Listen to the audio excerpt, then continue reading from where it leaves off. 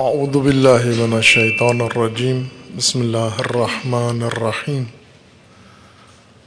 اللہم وفقنا لما تحب وترضى واجعل عاقبۃ امورنا خیرا ولا تکلنا الی انفسنا طرفۃ عین ابدا۔ آپ تمام عزیزان جوانان و طلاب دانشگاہی مختلف علوم سے اور تعلیمی اداروں سے تعلق رکھنے والے احباب کو حوزہ علمیہ جامعہ عروۃ الوثقی میں تشریف فرمائی پر خوش آمدید عرض کرتا ہوں، اس امید اور دعا کے ساتھ کہ آپ کا اس جامعہ کے اندر وقت آپ کے لیے بھی مفید ہو، آپ کی دنیا کے لیے وہ آپ کی عاقبت ہو آخرت کے لیے، اور آپ کی قوم و ملت کے لیے بھی انشاءاللہ، اور ضائع اوقات میں انشاءاللہ شمار نہ ہو۔ اب یہ بہت ہی خوش آئند بات ہے و امید افزا کہ الحمدللہ اس آشوب کے زمانے میں، جس میں مملکت پاکستان بالخصوص مختلف قسم کے آشوب اور آشفتگی کا شکار ہے، اور اس میں نسل جوان انہی حالات کے اندر اپنی تعلیمی مراحل کو بھی طے کر رہے ہیں، اور ساتھ ساتھ اپنے دینی فرائض کی طرف بھی متوجہ ہیں، اور آگاہی کی جانب، اور آپس میں ارتباط بھی ہے، تعلق بھی ہے، اور یہ مجموعہ، یہ اجتماع اہل علم کا اس قوم کے لیے اور مملکت کے لیے اور بالخصوص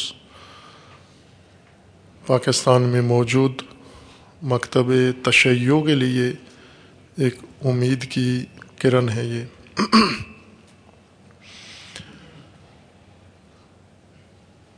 موضوعات فراوان ہیں جو آپ کی اس نشست سے مناسبت رکھتے ہیں۔ جو ناظم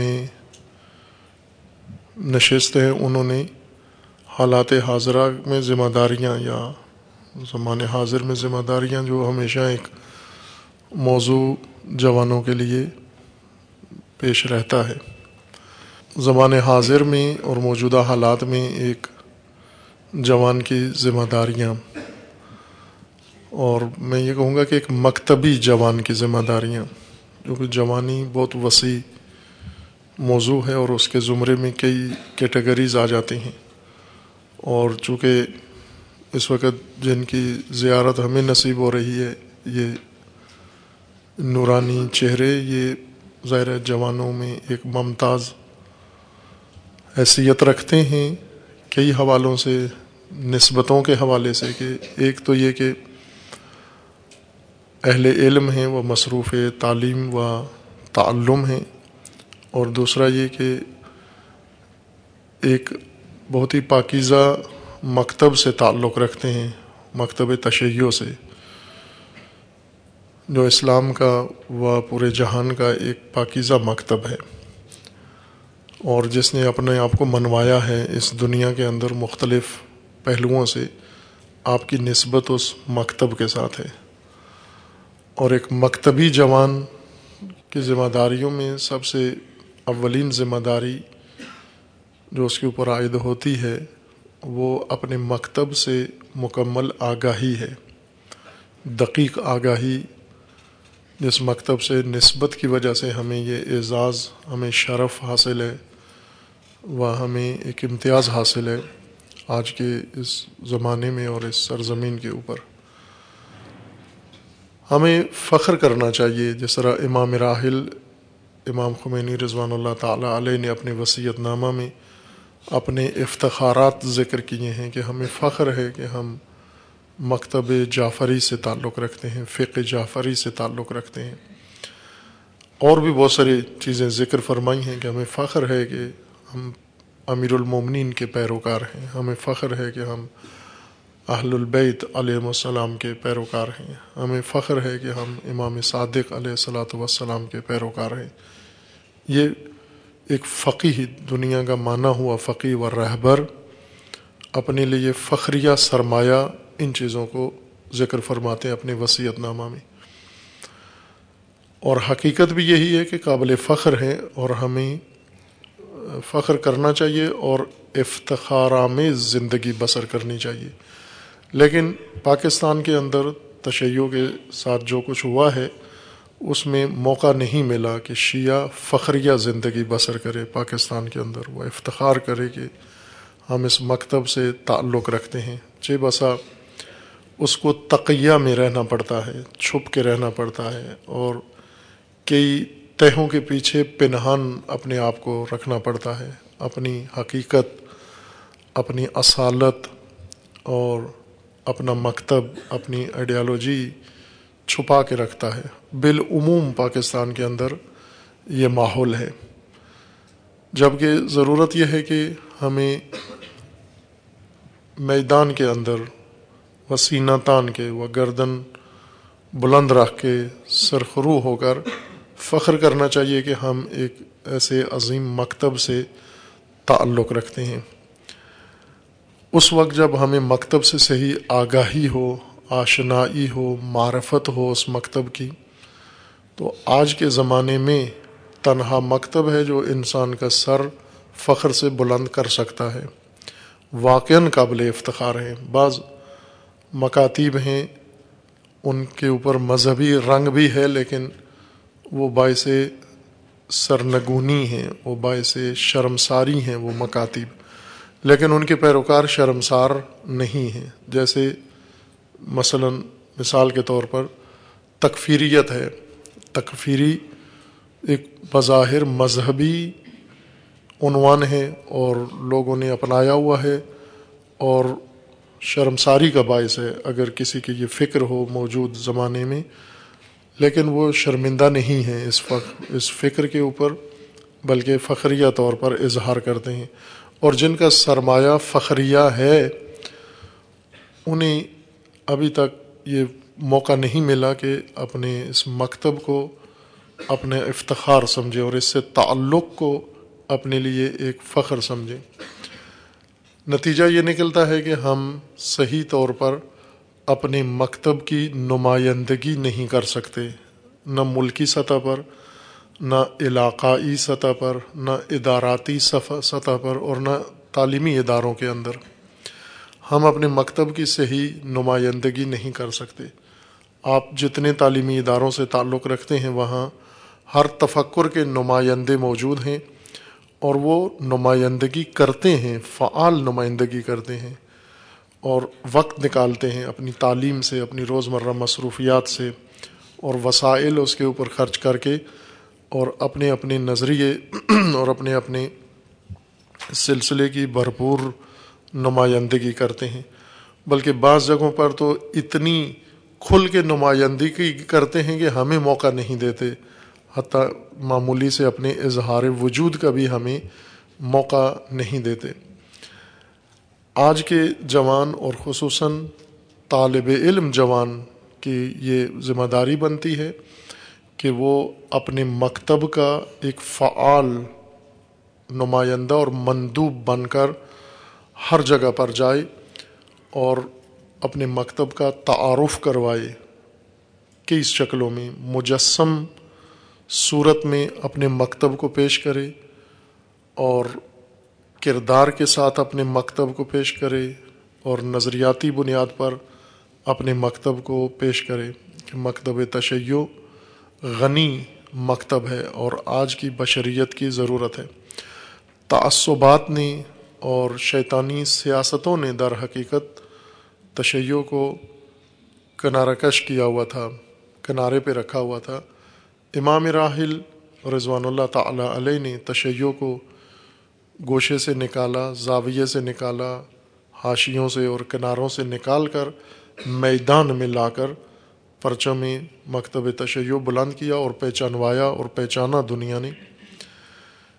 لیکن ظاہر ہے اس مکتب کے دشمن ہیں، اس مکتب کے مخالفین ہیں، اس مکتب کے مقابلے میں منظم گروہ ہیں، حکومتیں ہیں طاغوتی، ان سب نے مل کر تشیع کو دباؤ میں رکھا ہوا ہے اور رکھنے کی کوشش کرتے ہیں۔ باقی دنیا میں یہ کامیاب نہیں ہوئے، لیکن پاکستان میں مخالفین تشیع کافی حد تک کامیابی انہیں حاصل ہوئی ہے کہ تشیع کو کنارہ کش رکھیں اور کنارے پہ رکھیں، میدان تشیع سے لے لیں، سلب کر لیں۔ آج ہم در حقیقت عملی میدان ہاتھ سے دے بیٹھے ہیں، اس میں ہمارا حضور و ظہور نہیں ہے، ہم حاشیے میں، جس طرح شہروں کے مضافات میں بعض لوگ آ کے آباد ہو جاتے ہیں، دیہاتوں سے جو لوگ ہجرت کرتے ہیں شہروں میں ملازمتوں کی خاطر، کاروبار کی خاطر یا اور کسی وجہ سے مجبور ہو کر شہروں کا رخ کرتے ہیں، تو ان کے پاس وسائل نہیں ہوتے شہری زندگی کے اور شہری معیار کے مطابق اپنے لیے رہائش فراہم کرنا یا اپنے لیے مناسب جگہ پر مکان بنا کے رہنا ان کے بس میں نہیں ہوتا، تو شہروں کے مضافات میں وہ کچی آبادیاں بنا لیتے ہیں، نالوں کے کنارے اور اس طرح کے ماحول میں نامناسب قسم کی آبادی بنا لیتے ہیں مضافاتی حصے میں۔ پاکستان میں یہ کوشش کی گئی ہے کہ شیعہ ہمیشہ مضافاتی، یعنی پاکستان کے مضافات میں رہے ہمیشہ اور مضافاتی ماحول میں رہے، وہاں پر اپنا گزر بسر کرے، ہمیشہ پسماندہ رہے اور ہمیشہ عقب ماندہ رہے، ہمیشہ دباؤ میں رہے اور سر اٹھانے کی جرأت نہ کرے۔ اگر کبھی سر اٹھائے تو اتنا سرکوب کرو کہ دوبارہ جرأت نہ کرے سر اٹھانے کی۔ اور اس کا کچھ نتیجہ نکلا بھی ہے۔ میں اگر اشارہ کروں اسی نقطے کی طرف کہ پاکستان کے اندر مختلف ادارات کے اندر پورے ملک میں ہر شعبے میں شیعہ موجود ہیں، شیعہ جوان بھی موجود ہیں، شیعہ تعلیم یافتہ افراد بھی موجود ہیں، شیعہ ہر شکل میں موجود ہیں، لیکن نمائندگی اپنے مکتب کی نہیں کر رہے، بلکہ چھپ کے کسی جگہ پنہان ہو کر اپنے وجود کو مخفی رکھا ہوا ہے۔ بعض تو اتنے مخفی اپنے آپ کو پردوں کے پیچھے رکھا ہوا ہے کہ حتیٰ ان کے بارے میں کسی کو علم بھی نہیں ہے کہ یہ شیعہ مکتب سے تعلق رکھتا ہے، بلکہ انہیں کسی اور سلسلے سے منسوب سمجھتے ہیں یا نعوذ باللہ ایسا فرد سمجھتے ہیں جو کسی سلسلے کا نہیں ہے، کہیں بھی اس کی کوئی فعالیت نظر نہیں آتی۔ یہ حالت جو عمومی بن گئی ہے ہماری، یہ ان مجموعی حالات نے ہم پر ٹھونس دی ہے۔ بنیادی طور پر ہماری کمزوری یہ ہے کہ ہم نے تشیع کو ایک مکتب اور آئیڈیالوجی کے طور پر نہیں پڑھا اور اسے تبلیغ نہیں کیا گیا۔ یہ اصلی مبلغین کی کمزوری ہے، جوانوں کی نہیں ہے، لوگوں کی نہیں ہے، عوام کی کمزوری نہیں ہے، دین شناسوں کی کمزوری ہے، علماء کی اور مبلغین کی، کہ انہوں نے دین کو رسومات کے طور پر پیش کیا ہے، دین کو ایک مقدس اوراد کے طور پر پیش کیا ہے، لیکن دین کو مکتب کے طور پر، آئیڈیالوجی کے طور پر کہ آج کے زمانے میں دین اپنی جگہ بنائے اور بالخصوص تشیع اپنی جگہ بنائے، اس طرح سے اسے پیش نہیں کیا گیا۔ نتیجہ یہ ہے کہ ہاتھ بھی ہمارا خالی نظر آتا ہے۔ اکثر جوان آتے ہیں کہ ہمارے ساتھ تعلیمی اداروں میں پڑھنے والے یا پڑھانے والے یا کام کرنے والے سوال کرتے ہیں ہم سے، اور ہم ان کے سوالات کے جواب میں ہم لاجواب سے نظر آتے ہیں، ہم ساکت ہو جاتے ہیں، خاموش ہو جاتے ہیں، چونکہ ہمیں معلوم نہیں ہوتا۔ عموماً جو سوالات کرتے ہیں تشیع کے بارے میں وہ پروپیگنڈے کے نتیجے میں ہوتا ہے، یعنی تشیع کے بارے میں جو منفی فضا مخالفین نے، معاندین نے بنائی ہے، اس سے پیدا ہونے والے سوالات شیعہ سے کیے جاتے ہیں، اور وہ سوالات سب غلط فہمیوں کی بنیاد پر ہیں، چونکہ تشیع کی تبلیغ دشمنوں نے کی ہے، مخالفین تشیع نے تشیع کا چہرہ اپنے پیروکاروں کو بتایا ہے، اور ہمیشہ مخالف کارٹون بنا کے پیش کرتا ہے۔ کسی کو بھی مخالف مثلا پیش کرے میڈیا میں تو اپنے مخالف کی غلط بگاڑ کے شکل پیش کرتا ہے، صحیح صورت نہیں پیش کرتا۔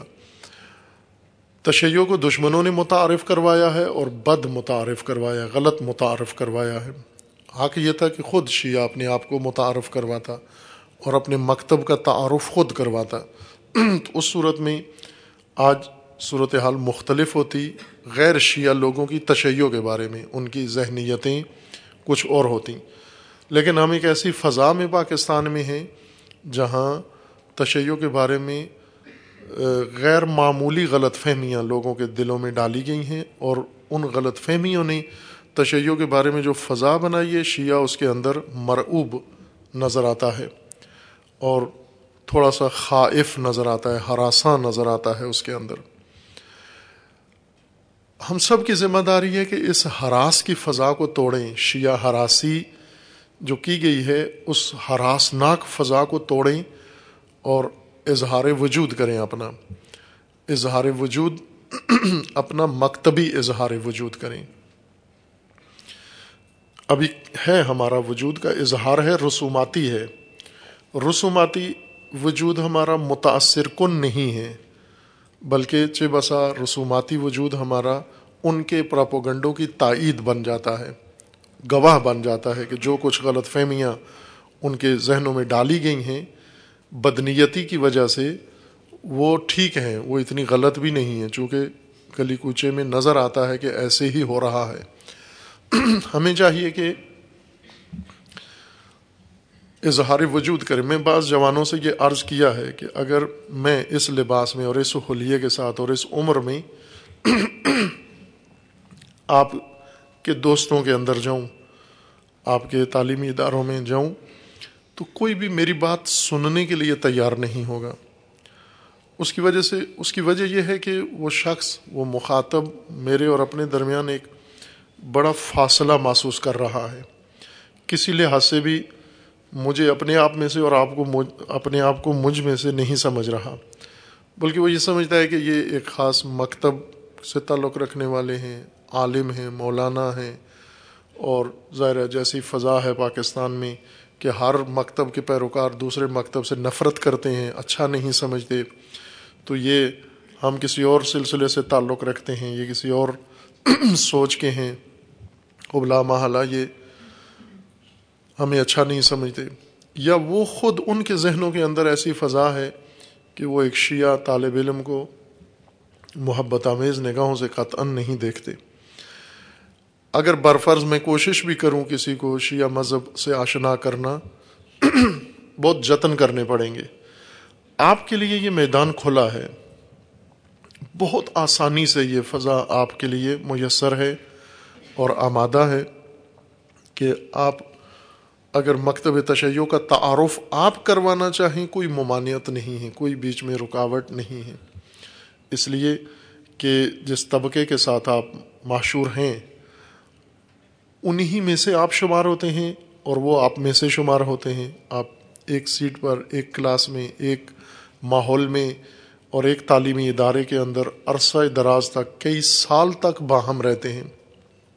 چند سال تک آپ کو توفیق ہوتی ہے کہ آپ ایک یونیورسٹی کے اندر، ایک کالج کے اندر اپنی تعلیمی زندگی بسر کریں۔ اس تعلیمی زندگی میں جتنی آپ کو توفیق ہے، یہ بہت بڑی توفیق ہے کہ وہ مخاطبین ملک کا بہترین طبقہ، یعنی مستقبل کی نسل، مستقبل کے ذمہ دار لوگ اس مملکت کے، وہ آپ کے کلاس فیلو ہیں سارے۔ جس طرح ابھی جو لوگ ہیں ذمہ دار مختلف اداروں میں سربراہ ہیں، تو کچھ شیعہ افراد ایسے ہیں وہ گنواتے ہیں، یہ فلاں میرا کلاس فیلو ہے، فلاں میرا بیچ فیلو ہے، فلاں میرا کورس فیلو ہے، یہ فلاں ہے، اپنا تعلق ذکر کرتے ہیں بڑی بڑی شخصیات کے ساتھ کہ ہمیں ان کے ساتھ عرصہ تک زندگی گزارنے کا موقع ملا۔ بس اس کا مطلب یہ ہے کہ آپ کے جاننے والے، آپ خود بھی انشاءاللہ مستقبل میں ان مقامات تک پہنچیں گے، لیکن آپ کے جو ساتھی ہیں جو دوسرے تفکر سے تعلق رکھتے ہیں وہ بھی پہنچیں گے۔ کل کو اہم کلیدی ذمہ داریاں انہیں ملنی ہیں، مختلف اداروں میں، مختلف شعبوں کے اندر انہوں نے جانا ہے۔ آج وہ آپ کے ساتھ ہیں، اور آپ کے ذریعے اگر وہ تشیع سے آشنا ہو جائیں اور دیکھ لیں، ایک چہرہ تشیع کا دیکھ لیں. پاکستان خوفناک حد تک تشیع کے بارے میں جہالت کا شکار ہے، خوفناک حد تک. یہاں آتے رہتے ہیں، چونکہ یہاں در کھلا ہے سب کے لیے، آتے ہیں، علماء بھی آتے ہیں، دوسرے مسالک کے مختلف افراد مختلف ضرورتوں کے تحت اور مختلف اغراض کے ساتھ آتے ہیں. کبھی چونکہ تعمیرات کا کام ہو رہا ہے، کبھی تعمیرات کے کسی شعبے سے تعلق کی وجہ سے آتے ہیں، کبھی کسی اور ضرورت کے تحت آتے ہیں، کچھ کو ہم خود ضرورت سمجھ کے بلاتے ہیں. اور ہر روز ایک چیز ہمیں مشاہدہ ہوتی ہے. میں چند روز قبل کی بات ہے، یہاں ایک بزرگ ہیں، آتے ہیں، بڑی اچھی شخصیت ہیں، اور انہوں نے یہاں نماز پڑھی مغربین کی، جیسے آج آپ نے پڑھی.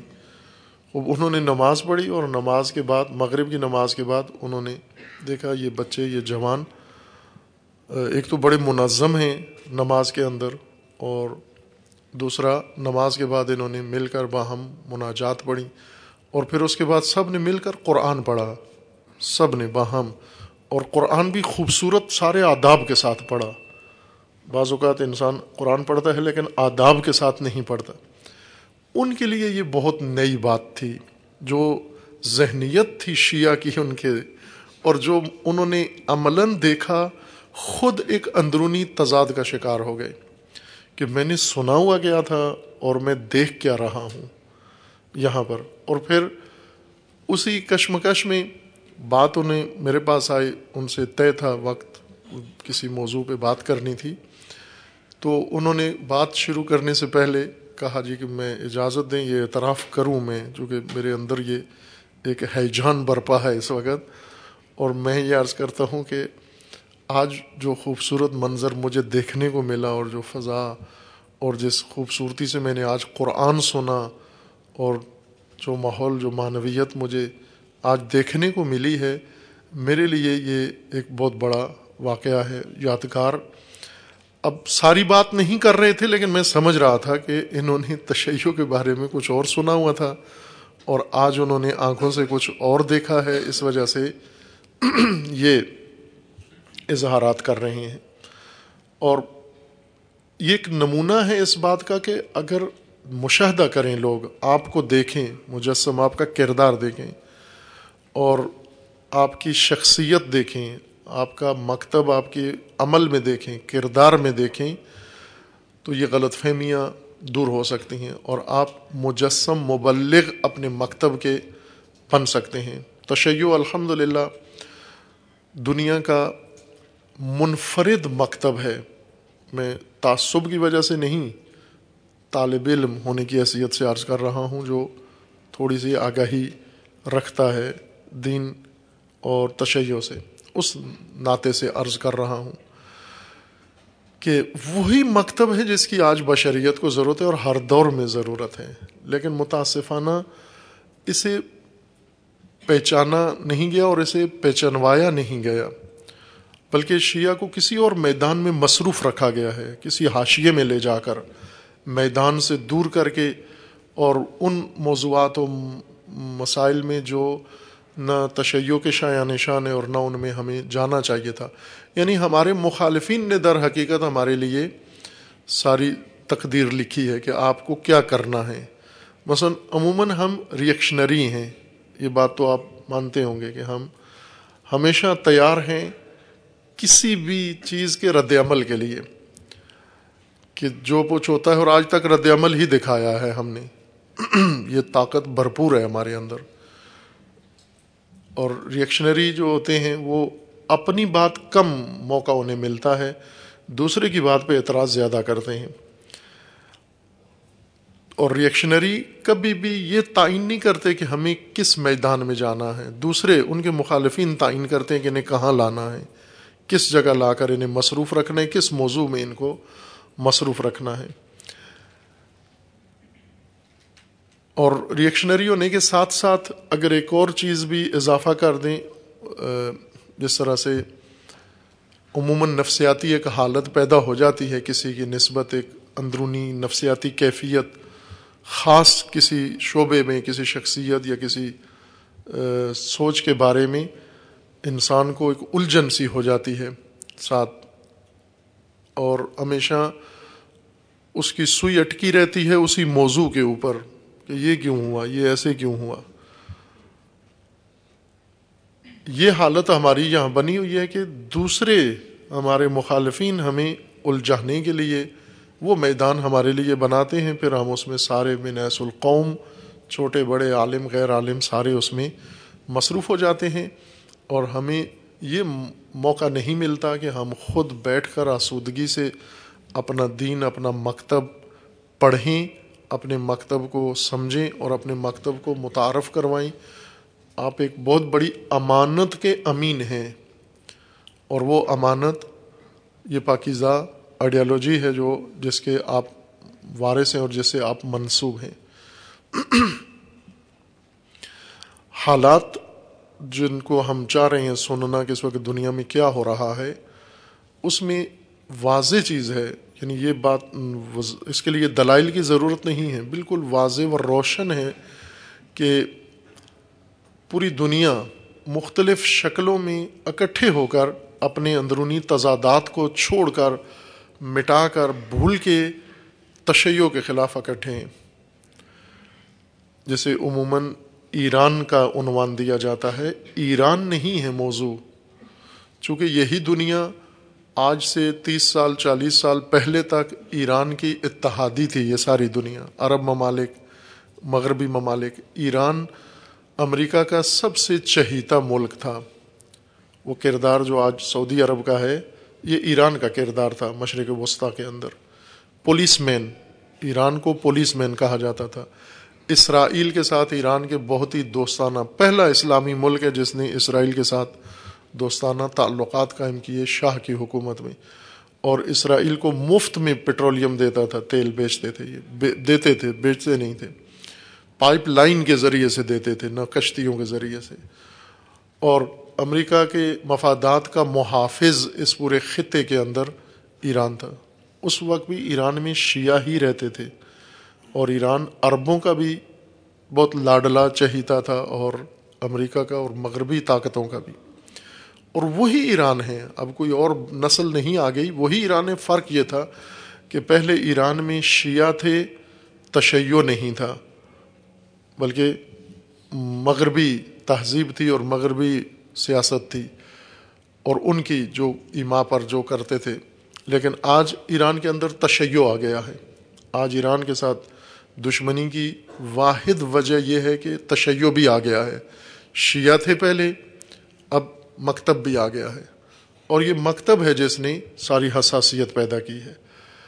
سب مل کر اس کے مقابلے میں آئے ہیں، اور یہ ایک لحاظ سے دیکھیں تو بہت بڑی نوید بھی ہے، مجدہ بھی ہے یہ، کہ جس کے مقابلے میں سب اکٹھے ہوں، کہ اس وقت رسماً باقاعدہ طور پر 90 ممالک کا اتحاد ہے آپس میں سیاسی عالمی سطح پر تشیع کے خلاف۔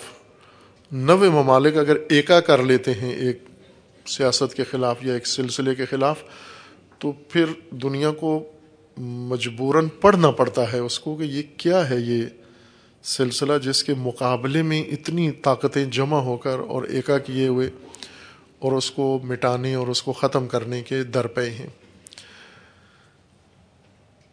خوب، یہ ایک مسلم بات ہے، طے شدہ بات ہے کہ تمام حالات اسلامی دنیا کے اندر جو کچھ وقوع پذیر ہو رہے ہیں، محور انہوں نے تشیع کو رکھا ہوا ہے۔ تشیع کو، وہ کون سا تشیع؟ نہ گوشہ نشین تشیع۔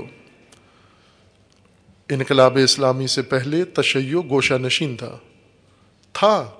میدانی نہیں تھا، کسی میدان میں، نہ سیاست کے میدان میں تھا، نہ ملکی میدان میں تھا، نہ عالمی میدان میں تھا، نہ علمی میدان میں تھا، نہ عسکری میدان میں تھا، کسی بھی میدان میں نہیں تھا تشیع۔ تشیع مضافات میں تھا، مضافاتی زندگی بسر کر رہا تھا، حتیٰ پاکستان میں۔ یہاں ابھی بھی ہم مضافاتی آبادی سمجھے جاتے ہیں. کوئی رول ملک کے اندر، علاقے کے اندر، خطے کے اندر، ملک کے اندر کسی شعبے میں بے حیثیت قوم نہیں ہے. چونکہ مضافاتی قسم کا رویہ بھی ہمارے ساتھ وہی رکھا جاتا ہے کہ یہ مضافاتی لوگوں کو کیوں باہر کیوں نکلنے دیتے ہو، ان کو سڑکوں پہ کیوں آنے دیتے ہو، ان کو جلوس کیوں نکالنے دیتے ہو، آئے دن مطالبات یا آئے دن احساسات اس طرح کے کہ ان کو کیوں موقع دیتے ہو، یہ تھوڑے سے تو ہیں، یہ چند ایک تو ہیں، یہ کیوں باہر آتے ہیں. یہ تأثر مضافاتی آبادی کے بارے میں دیا جاتا ہے، ورنہ اصلی آبادی ہو، شہری آبادی ہو، ملکی آبادی ہو اور اس ملک کے فعال شہری ہوں، ان کے بارے میں کوئی بھی یہ نہیں سوچتا، سوال نہیں اٹھاتا کہ انہیں مضافات میں رکھنے کی ضرورت ہے. تشیع پوری دنیا میں گوشے میں تھا، گوشہ نشین تھا. امام نے تشیع کو گوشہ نشینی سے نکالا اور میدان میں لا کے کھڑا کر دیا، بالکل میدان کے بیچ میں لا کے، نرغے میں لا کر، بھنور میں لا کر کھڑا کر دیا. وہ اب کوئی چارہ نہیں تھا کہ یہاں پر اپنی بقا کی خاطر اس نرغے میں تشیع نے اپنی بقا کے لیے کوشش کرنی تھی، اور کی بھرپور کوشش کی، اور الحمدللہ بہت کامیاب کوشش کی. یعنی گوشہ نشینی سے نکل کے میدان میں آنا، اور میدان میں آ کر بھی ریئیکشنری نہیں ہوئے، بلکہ میدان میں آ کر بھی تشیع نے اپنے آپ کو ابھارا، اپنی پرورش کی، پروان چڑھایا، اور روز بروز اپنا وجود نمایاں کر کے دکھایا، ہر افق پہ دکھایا، ہر سطح پہ دکھایا، اتنا کہ اب تشیع کو نظر انداز کرنا ناممکن ہو گیا ہے دنیا میں. پہلے نظر انداز شدہ تھا. آپ اہل علم ہیں اور آج کل تحقیق ریسرچ آسان ہے، آپ کر سکتے ہیں ٹیکنالوجی کی مدد سے. آج سے 30-40 سال پہلے آپ تشیع کے بارے میں جو مطالعات ہیں اسلام کے بارے میں، ان کتابوں کو کھول کے دیکھیں جو 40 سال پہلے سے اس سے قبل لکھی گئی ہیں. مشرق شناسوں نے جو کتابیں لکھی ہیں، مغربی دنیا نے جو اسلام کے بارے میں تحقیقات کی ہیں، اسلامی فرقوں اور سلسلوں کے بارے میں، ان تحقیقات کے موضوعات دیکھیں، اس میں شیعہ کا کوئی وجود نظر نہیں آتا. ان مشرق شناسوں کی کتابوں کے اندر کسی کے اندر ذکر بھی نہیں ملتا. چند ایک کے ہاں ذکر ملتا ہے، اور وہ کتاب کے حاشیے میں، فٹ نوٹس میں ملتا ہے کہ تشیع بھی ایک فرقہ ہے، موجود ہے، بس اس سے زیادہ جملہ نہیں لکھا جاتا. باقی تمام سلسلوں کی وضاحت ہے. لیکن آج صورتحال الٹ ہو گئی ہے. آج جو بھی مشرق شناس آتا ہے اور اسلامیات کے بارے میں مطالعہ کرتا ہے، کوئی بھی ہو، دنیا کے کسی بھی خطے سے ہو، اسے تشیع کو سر فہرست لکھنا پڑتا ہے. اب فٹ نوٹ سے نکل آیا ہے تشیع عالمی سطح پر، اور اپنے مقام پہ آ گیا ہے. اب نظر انداز کرنا ناممکن ہے. ظاہر ہے یہ سب کچھ تشیع نے بندوق کی مدد سے نہیں حاصل کیا مقام. یہ آپ کے ذہن میں رہے، یہ بندوق کا نتیجہ نہیں، چونکہ بندوق میں ضعیف ہے، شیعہ کمزور ہے. بندوق کا طاقت نہیں ہے، یہ آئیڈیالوجی کی طاقت ہے. ایک طاقتور آئیڈیالوجی تشیع کے پاس ہے، اور پنہان اور چھپی ہوئی تھی. یہ انرجی پنہان تھی، مخفی تھی، اور امام وہ معمار ہے جس نے یہ انرجی، یہ پوٹینشل سمجھا، نکالا، اور اسے آگے دنیا کے سامنے رکھ دیا، اور اس نے اپنے آپ کو منوا کے تسلیم کیا. دوسروں کو ماننا پڑا اس کو، اور آج مانے بغیر چارہ نہیں ہے. بلکہ اس قدر عظمت پیدا ہوئی ہے کہ انہیں پہلے تشیع کی سرگوبی کے لیے گروہ بناتے تھے، چھوٹے چھوٹے ٹولے. پھر دیکھا کافی نہیں ہیں یہ گروہ، اس کے بعد انہوں نے لشکر بنانا شروع کیے، بھرپور لشکر، بڑے لشکر بنائے. دیکھا لشکر بھی کافی نہیں ہیں. پھر اس کے بعد باقاعدہ حکومتیں انوالو کیں اس کے اندر، اور حکومتوں کے اتحاد سے بھی جب ناممکن ہوا تو باقاعدہ افواج اکٹھی کرنا شروع کر دیں. 39 ممالک کی افواج، 39 اسلامی ممالک کی افواج جمع کرنا. کس کے لیے جمع کر رہے ہیں؟ اسرائیل کے لیے. اسرائیل کے ساتھ تو سمجھوتا کر رہے ہیں. ابھی میونخ میں چند دن پہلے، 4-5 دن پہلے، سارے اکٹھے ہوئے عربی بھی اور عبری بھی، اور دونوں نے ایک دوسرے کے قصیدے پڑھے۔ اسرائیلی وزیر خارجہ نے کہا کہ عرب اسرائیل اتحاد کے بغیر اور کوئی چارہ نہیں ہے مشرق وسطیٰ میں، اور عربی وزرائے خارجہ نے ایک ایک کر کے تقریریں کی اور کہا کہ عرب اسرائیل تعلق اور رابطے اور دوستی کے علاوہ کوئی اور راستہ اب نہیں رہا، ورنہ ایران دونوں کو لے ڈوبے گا۔ یہ انہوں نے باقاعدہ یہ عالمی کانفرنس میں وزرائے خارجہ تمام ممالک کے اکٹھے ہو کے میونخ میں وہاں انہوں نے یہ کانفرنس کی ہے۔ آپ نے پڑھی ہوں گی خبریں اور پڑھ بھی سکتے ہیں کہ اس کے تمام وزرائے خارجہ کے اظہارات اس کے اندر ہیں۔ تو یہ اسرائیل کے خلاف تو نہیں ہے یہ اتحاد بن رہا، کس کے خلاف 39 ممالک اکٹھے ہو رہے ہیں؟ کیوں 39 ممالک کی افواج کی ضرورت پڑ گئی ہے؟ اس لیے ضرورت پڑ گئی ہے کہ مقابلے میں محاذ بہت طاقتور ہے، اور اس محاذ کے پاس طاقت بندوق نہیں ہے، بارود نہیں ہے، وہ اس کی آئیڈیالوجی ہے۔ بعض اوقات ہمیں توجہ نہیں ہوتی عزیزان کہ ہم کتنی بڑی طاقت کے مالک ہیں، کتنے بڑے سرمایہ دار ہیں آپ، اور کتنا عظیم سرمایہ خدا نے آپ کو عطا کیا ہوا ہے، اور وہ یہ آپ کا مکتب ہے، یہ آپ کا مذہب ہے۔ یہ بات ائمہ اطہار کے فرامین میں بھی ہے۔ امام ششم سے ایک شخص نے آ کر اظہار کیا، جیسے عموماً ہم پاکستانی کرتے ہیں، ہم فقیر ہیں، ہم مسکین ہیں، ہم پسماندہ ہیں، ہم نادار ہیں، ہمارے پاس یہ نہیں، ہمارے پاس وہ، روتے رہتے ہیں۔ ہم ایک رونے والی قوم بن گئے ہیں، گدھا، اور وہ بھی برے طریقے کے گدھا جو رو رو کے دوسروں کی ہمدردی حاصل کرتے ہیں۔ یہ مہارت ہے ہمارے اندر، اپنی حالت قابل رحم بنا کر دوسروں کی ہمدردی۔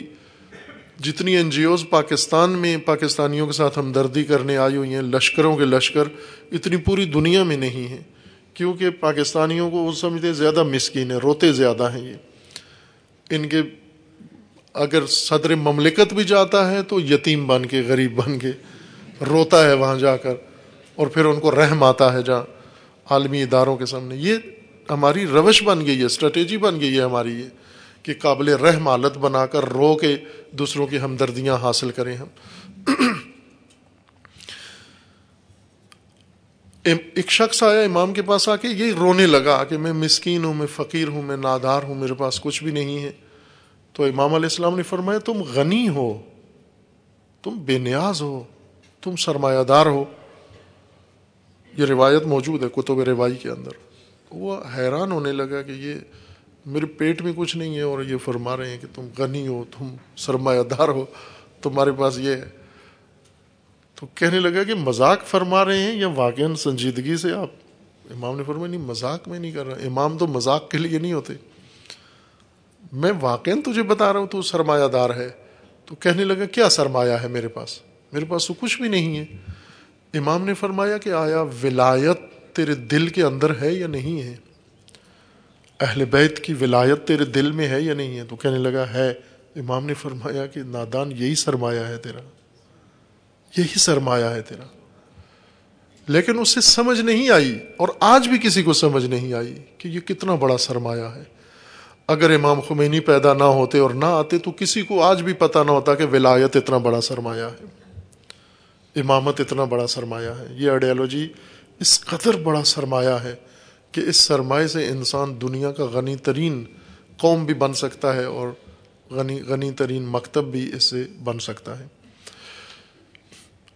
یہ تشیع کا روح تشیع بدن، جس طرح ہے نا، بعض علامہ کے بھی اشعار میں سے ہیں اور علامہ کے علاوہ باقیوں نے بھی یہ زمینہ شعر کا انتخاب کیا ہے کہ روح، جیسے علامہ نے کہا نا کہ روح مشرق بدن کی تلاش میں ہے، روح مشرق سرگردان ہے، روح ہے بدن نہیں مل رہا، پیکر نہیں مل رہا روح مشرق کو، اور مغرب میں پیکر ہے، بدن ہے، روح نہیں ہے اس کے اندر۔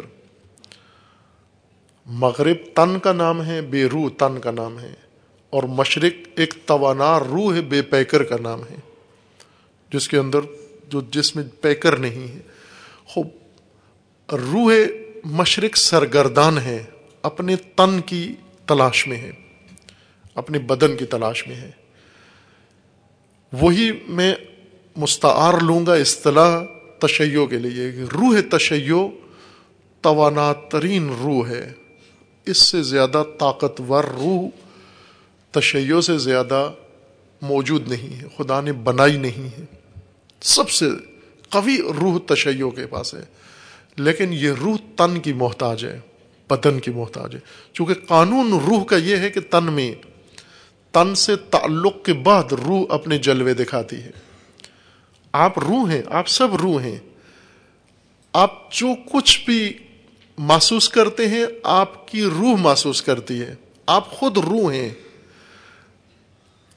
جیسے لباس، یہ کپڑا یہ نہیں ہے ہم، یہ پوشش ہے ہماری، لباس ہے ہمارا، ہم نہیں ہیں یہ. اسی طرح یہ جلد یہ بھی ہم نہیں ہیں، یہ بدن یہ بھی ہم نہیں ہیں. یہ سب لباس ہی ہے اور بدلتا رہتا ہے. آپ خود پڑھتے ہیں اپنے علوم کے اندر، یہ لباس بدلتا ہے انسان. مثلا جس تن کے ساتھ پیدا ہوئے تھے آج وہی تن ہے ہمارا، بدل گیا ہے، کئی دفعہ بدل گیا ہے، روزمرہ بدل رہا ہے. جس طرح کپڑے ہم بدلتے رہتے ہیں دم بدم، یہ تن بھی ہمارا تبدیل ہوتا رہتا ہے. روح کا قانون یہ ہے کہ تن کے ساتھ تعلق کے بعد روح اپنے عمل کو انجام دیتی ہے. تاثیر و تأثر، اثر چھوڑنا اور اثر لینا روح کا تن کے ذریعے سے ہوتا ہے. آپ سب روح ہیں، آپ سب جسم نہیں ہیں. جیسے میں کہوں کہ آپ سب یہ شلوار قمیض یا شرٹ پتلون نہیں ہیں، آپ روح ہیں. روح کو تن کی ضرورت ہے، اور جب تن اس کو میسر آ جائے یہ روح اپنا اثر دکھاتی ہے.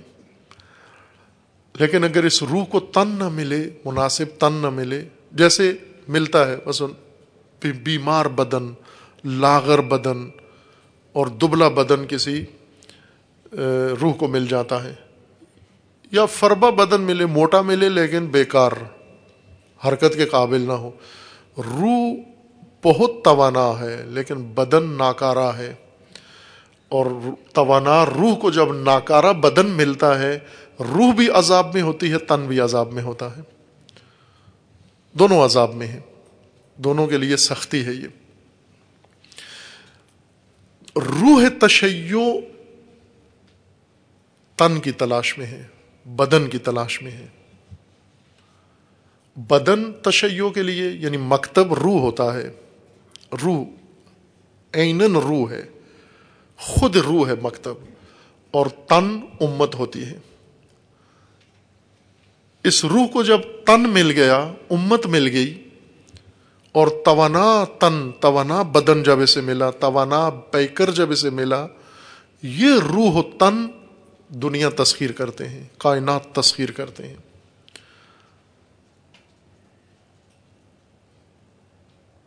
تسخیر عالم اس راز کے اندر پوشیدہ ہے کہ اس توانا روح کو تن مل جائے. سرگردان ہے روح تشیع پاکستان میں، تن نہیں مل رہا، بدن نہیں مل رہا، پیکر نہیں مل رہا جس پیکر کے اندر یہ روح دوڑے اور وہ پیکر اس روح کو سنبھالے اور اس روح کے مطابق، اس کے فرمان کے مطابق حرکت کرے، اپنی جہت اس روح کے مطابق تعین کرے. یہ تن کسی اور روح کی تسخیر میں آ گیا ہے، کسی اور کے سائے میں آ گیا ہے، اور جس روح کو تسخیر کرنا چاہیے تھا اس تن کو، وہ بے بدن ہے، وہ بلا پیکر ہے.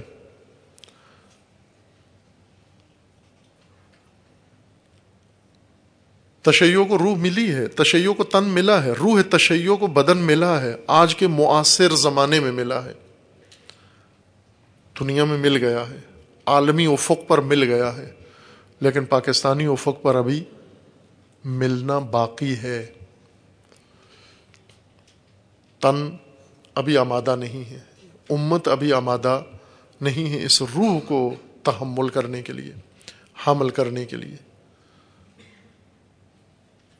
اصل ذمہ داری ایک مومن جوان کی ذمہ داری یہ بنتی ہے کہ وہ اس روح کا پیکر بنے، اس روح کا تن بنے، اس روح کا جسم بنے، اور یہ روح اس جسم کے اندر سرایت کرے، اور اس روح کے تمام اعمال و افعال کا مظہر بنے یہ جوان، یہ نمونہ بنے۔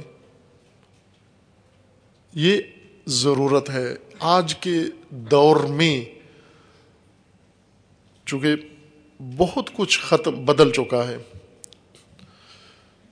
ہم ایک روایتی رسوماتی سلسلے سے تعلق رکھتے تھے جو ابھی تک ہمارے پاس میراث ہے، ہم اسی پر قائم ہیں، روایتی اور رسوماتی۔ مثلا میں مثال دوسری دیتا ہوں تاکہ یہ بات آپ کو سمجھ میں آ جائے۔ کھیتی باڑی پہلے روایتی رسوماتی انداز سے ہوتی تھی، سال میں ایک زمین سے ایک فصل اگاتے تھے، زیادہ سے زیادہ 2، اور وہ بھی کھاد، دیسی کھاد کے ذریعے سے، بیلوں اور گدھوں کے ذریعے ہل چلا کے، اور کئی مربع زمین کے مالک اگر ہوتے تھے تو اس میں چند ایکڑ کے برابر فصل اگتی تھی، اور وہ فصل اس خاندان کی کفالت کے لیے بھی ناکافی ہوتی تھی۔ لیکن آج کھیتی باڑی تبدیل ہو گئی، روایتی انداز سے نکل کے اور جدید تقاضوں کے مطابق کھیتی باڑی ہونے لگی ہے۔ کیوں بدلی ہے کھیتی باڑی؟ کھیتی باڑی کا نظام کیوں بدلا ہے؟ اس لیے کہ باقی حالات دنیا کے بدل گئے ہیں۔ صنعتی نظام نے آ کر کھیتی باڑی کو یہ تاثر دیا ہے کہ اب روایتی انداز سے کھیتی باڑی نہیں چل سکتی۔ شہری زندگی نے، اس جدید ٹیکنالوجی نے متاثر کیا، مجبور کیا ہے کھیتی باڑی کو کہ وہ نکلے۔ اب کسان وہی پرانا روایتی آدمی ہے، لیکن اس کے کھیت کے جو تقاضے ہیں وہ جدید ہو گئے۔ ابھی وہ کھاد نہیں ڈالتا گوبر والی، اب پہلوں سے ہل نہیں چلاتا، اب معمول کے مطابق نہیں چلتا، اب اسی ایکڑوں میں مربوں کے برابر فصل اگاتا ہے اور لیتا ہے۔ بیج تبدیل ہو گئے، ہر چیز بدل گئی، چونکہ حالات نے ٹھونسا ہے ان کے اوپر، مجبور کیا ہے کھیتی باڑی کو کہ اپنے آپ کو بدلو۔ آپ توجہ کریں کہ ایک قوم جو روایتی انداز سے مذہب کو لے کے چل رہی تھی، بالکل روایتی انداز سے لے کے، وہی مضافاتی زندگی میں مذہب کو، یعنی پہلے یہ قوم خود ملک میں مضافاتی زندگی گزار رہی تھی، اور مضافاتی قوم کے مضافاتی زندگی میں مذہب تھا اس کے۔ جیسے مضافات میں جو لوگ رہتے ہیں، کچھ جھگیاں بنا لیتے ہیں، کچھ کچی آبادیاں بنا لیتے ہیں، کچھ عارضی ٹین کے گھر بنا لیتے ہیں، کچھ اور چھوٹے چھوٹے مسکن اپنے سر چھپانے کے لیے، بچوں کے لیے بنا لیتے ہیں، سرپناہ اپنے لیے جھونپڑے بنا لیتے ہیں، اور یہ جھونپڑے عموماً طوفانوں میں، سیلابوں میں سب سے پہلے یہی آفات کا شکار ہوتے ہیں۔ ان جھونپڑیوں میں اور ان جھگیوں میں اصل کام ان کا مضافات میں آ کر محنت مزدوری کرنا ہوتا ہے عموماً، اور محنت مزدوری کے حاشیے میں انہوں نے کچھ اپنی خوشحالی اور کچھ غمی کو مضافات میں، اپنی زندگی کے مضافات میں رکھا ہوتا ہے۔ مثلا ایک جھونپڑی کو عبادت گاہ بنا لیتے ہیں۔ یہ مزدور تھکا ماندہ ہارا، یا چھٹی کے دن، جس دن چوک میں بیٹھا رہا سارا دن، اوزار لے کر کوئی نہیں آیا اس کو کام دینے کے لیے، اس دن واپس چلا گیا اور اپنی عبادت گاہ میں جا کر اس نے تھوڑی سی عبادت کر کے اپنے دل کو تسلی دے لی۔ یا اگر کوئی غم کے دن آ گئے تو اس نے وہاں سوگ کا انتظام کر لیا۔ یہ شہر کے مضافات میں ہے، اور اس مضافات میں، اس کی جھونپڑی میں، مضافات میں اس کا مذہب بھی رکھا ہوا ہے۔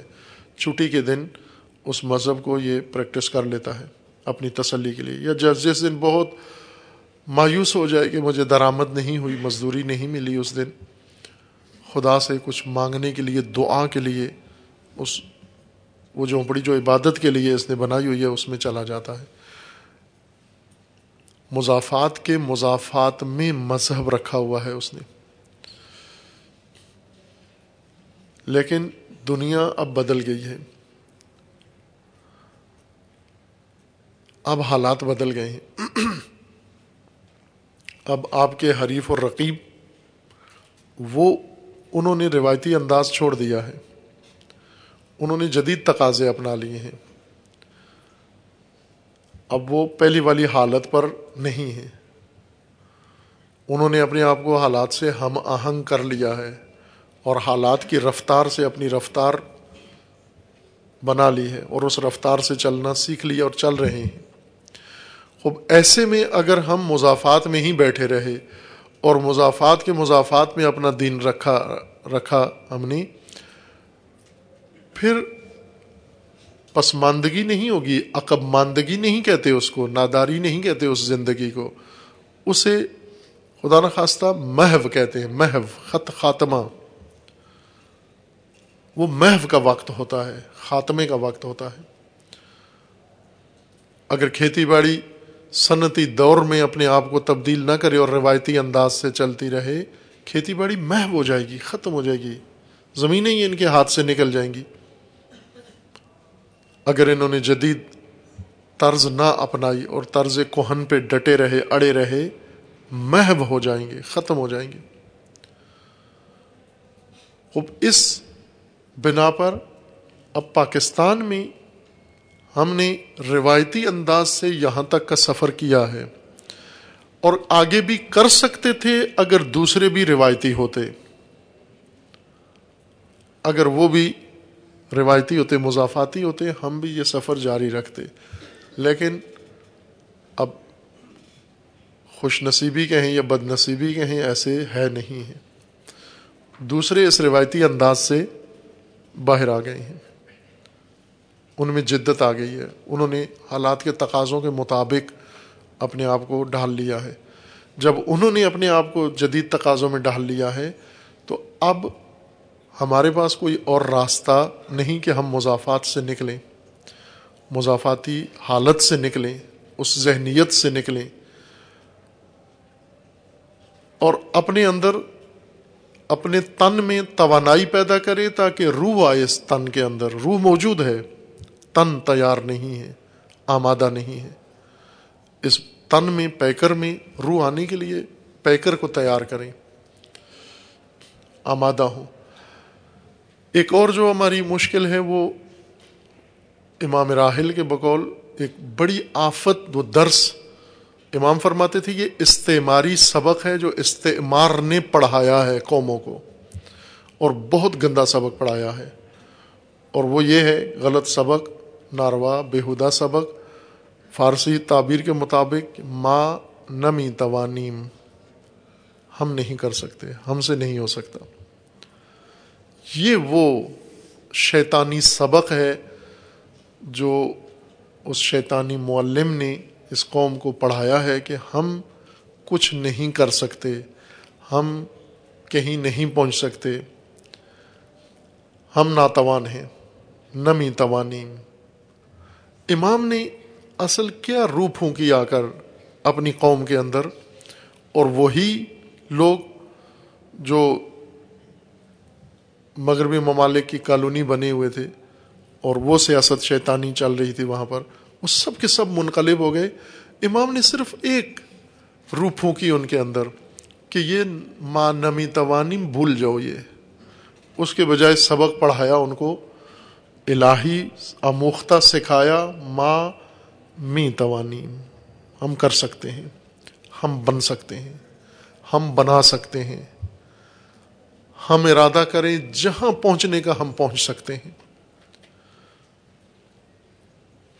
علامہ اقبال جو شکوہ کرتے ہیں خدا بندان مکتب سے، تعلیمی نظام سے، کالجوں سے، یونیورسٹیوں سے، مدرسوں سے، سب سے شاکی ہیں علامہ اقبال، اور درست شکوہ ہے، 100% درست شکوہ ہے۔ کیوں کہ نسلوں کی نسلیں ہلاک کر رہے ہیں یہ خدا بندان مکتب، نسلوں کی نسلیں ہلاک کر رہے ہیں، شیروں کو بکری بنا رہے ہیں، شہبازوں کو ممولا بنا رہے ہیں۔ یعنی جے شیر کو بکری، بکری کا سبق ہے ما نمی توانیم، شیر کا سبق ہے ما می توانیم۔ ممولا ما نمی توانیم اور شہباز ما می توانیم، ہم کر سکتے ہیں۔ یہی سبق ہے اصل داستان جو علامہ اقبال پڑھاتے رہے، وہ معلم اس قوم کے اندر یہ روح ڈالتا رہا، یہ سبق پڑھاتا رہا۔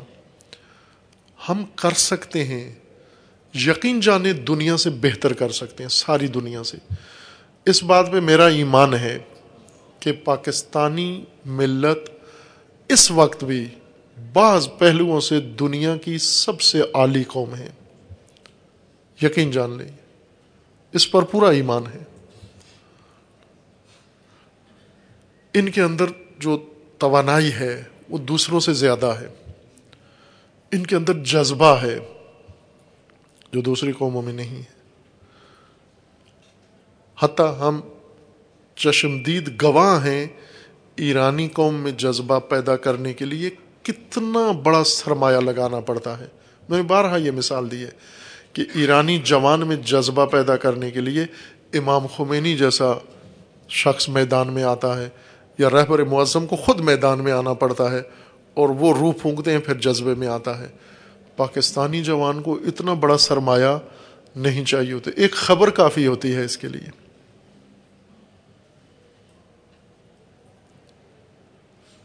یہ بالکل تیار ہے جذبے کے لحاظ سے، لیکن جیسے علامہ اقبال نے فرمایا نم کی کمی ہے، نمی نہیں ہے۔ نمی یعنی شعور، بیداری، آگہی، اس چیز کی کمی ہے، وہ شدید کمی ہے، اس لحاظ سے بالکل خشک سالی ہے، نمی کی کمی ہے۔ ذرا نم ہو یہ مٹی، بڑی زرخیز ہے ساقی، یہ بہت زرخیز مٹی ہے، اور باور کریں کہ یہ واقعاً زرخیز مٹی ہے۔ آپ جو شعبہ زراعت سے تعلق رکھتے ہیں وہ زمین شناس ہوتے ہیں، انہیں مٹی مٹھی میں پکڑتے ہیں اور ہاتھ میں اس کو مل کے دیکھتے ہیں، وہ کہہ دیتے ہیں کہ یہ مٹی بنجر ہے، یہ مٹی زرخیز ہے۔ وہ اسی طرح کچھ لوگ ہوتے ہیں جنہیں یہ صلاحیت ہوتی ہے ان کے اندر کہ وہ انسانی روح اور انسانی دماغ اور انسانی دل کی مٹی کو وہ آسانی سے پرکھ لیتے ہیں، انہیں پتہ چل جاتا ہے کتنی زرخیز ہے یہ مٹی۔ ہے مٹی زرخیز ہے، نمی نہیں ہے۔ اس نمی کی ضرورت ہے۔ آج کے جوان کی اہم ایک ذمہ داری اپنے اندر وہ نم پیدا کرنے، وہ معرفت پیدا کرنے، تاکہ یہ زرخیزی کچھ اگائے،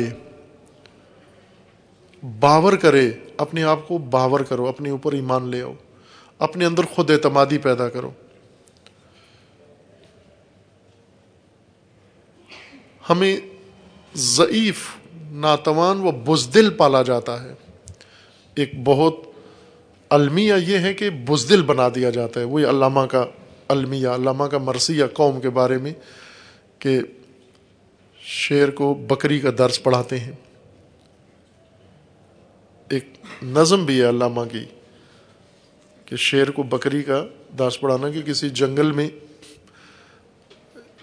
بکریاں رہتی تھیں اکٹھی، بھیڑ بکریاں، اور آسودہ چرتی تھی، کھاتی تھیں، اور کسی دوسرے جنگل میں قحط پڑا تو وہاں سے شیر اس جنگل میں آ گئے، اور شیروں نے دیکھا کہ بکریاں فراوان ہیں اور بڑا لذیذ گوشت ہے، تو انہوں نے ایک ایک کر کے ان بکریوں کو کھانا، شکار شروع کیا۔ اور بکریوں نے جب دیکھا کہ یہ تو قتل و غارت روز ہو رہی ہے، روز ایک حملہ ہوتا ہے، اور ایک ریوڑ کو شیر اٹھا کے لے جاتے ہیں اور چیرتے پھاڑتے ہیں روزانہ، جیسے مثلا ایک قوم میں خودکش بمبار ہو رہے ہیں تب، اور اس کے تعلیمی ادارے بند کرو، یہ بند کرو، فلاں بند کرو، کیا کرو، خوب پاسپورٹ بناؤ، ملک سے بھاگو، جاؤ دوسری جگہ جاؤ۔ بکریوں میں یہ بہت خوبصورت داستان ہے علامہ کی، کہ بکریوں میں ایک تشویش پیدا ہوئی، بڑی بکریاں جمع ہوئیں، انہوں نے دوسروں کو کہا کہ کچھ تدبیر سوچو، رائے حل نکالو، ورنہ تو یہ نسل ختم ہو جائے گی۔ باہر کے جب جلسہ ہوا، میٹنگ ہوئی، ان کے جو بڑی سمجھدار دانا بکریاں تھیں ان کی میٹنگ ہوئی، اس میں تجاویز آئیں۔ کسی نے کہا جنگل چھوڑ جاؤ، کسی نے کہا بھاگ جاؤ، کسی نے کہا روزانہ ایک کوٹا رکھ لیتے ہیں شیروں کے لیے، کہ قرعہ ڈالتے ہیں جس بکری کا نام آئے وہ شیر کے حوالے کر دیتے ہیں، قوم کی خاطر قربانی دو تم۔ یہ قوم کی قربانیاں، یہ اس طرح کی تجاویز اس محفل کے اندر ہوئیں. باہر کیف یہ ساری باتیں ہوتی رہیں.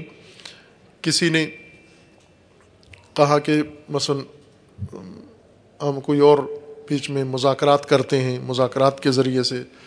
کسی نے کہا دوسرے حیوانوں کو بیچ میں سفارشی بناؤ، ہاتھی کی منت کرو جا کر کہ شیروں کو روکے ہمیں پناہ دیں، چونکہ جنگل میں بڑے بڑے جانور ہیں تو ان کی مدد لو جا کر، لومڑی کو بلاؤ وہ کوئی تدبیر بتائے ہمیں. یہ سب اس قوم میں باتیں ہو رہی ہیں. یہ بکریاں یعنی قوم، ایک قوم کی مثال ہے. یہ شیر بھی ایک قوم ہے، درندے. شیر بے حیثیت درندہ نہ بہادر. شیر کی کئی شخصیتیں ہیں.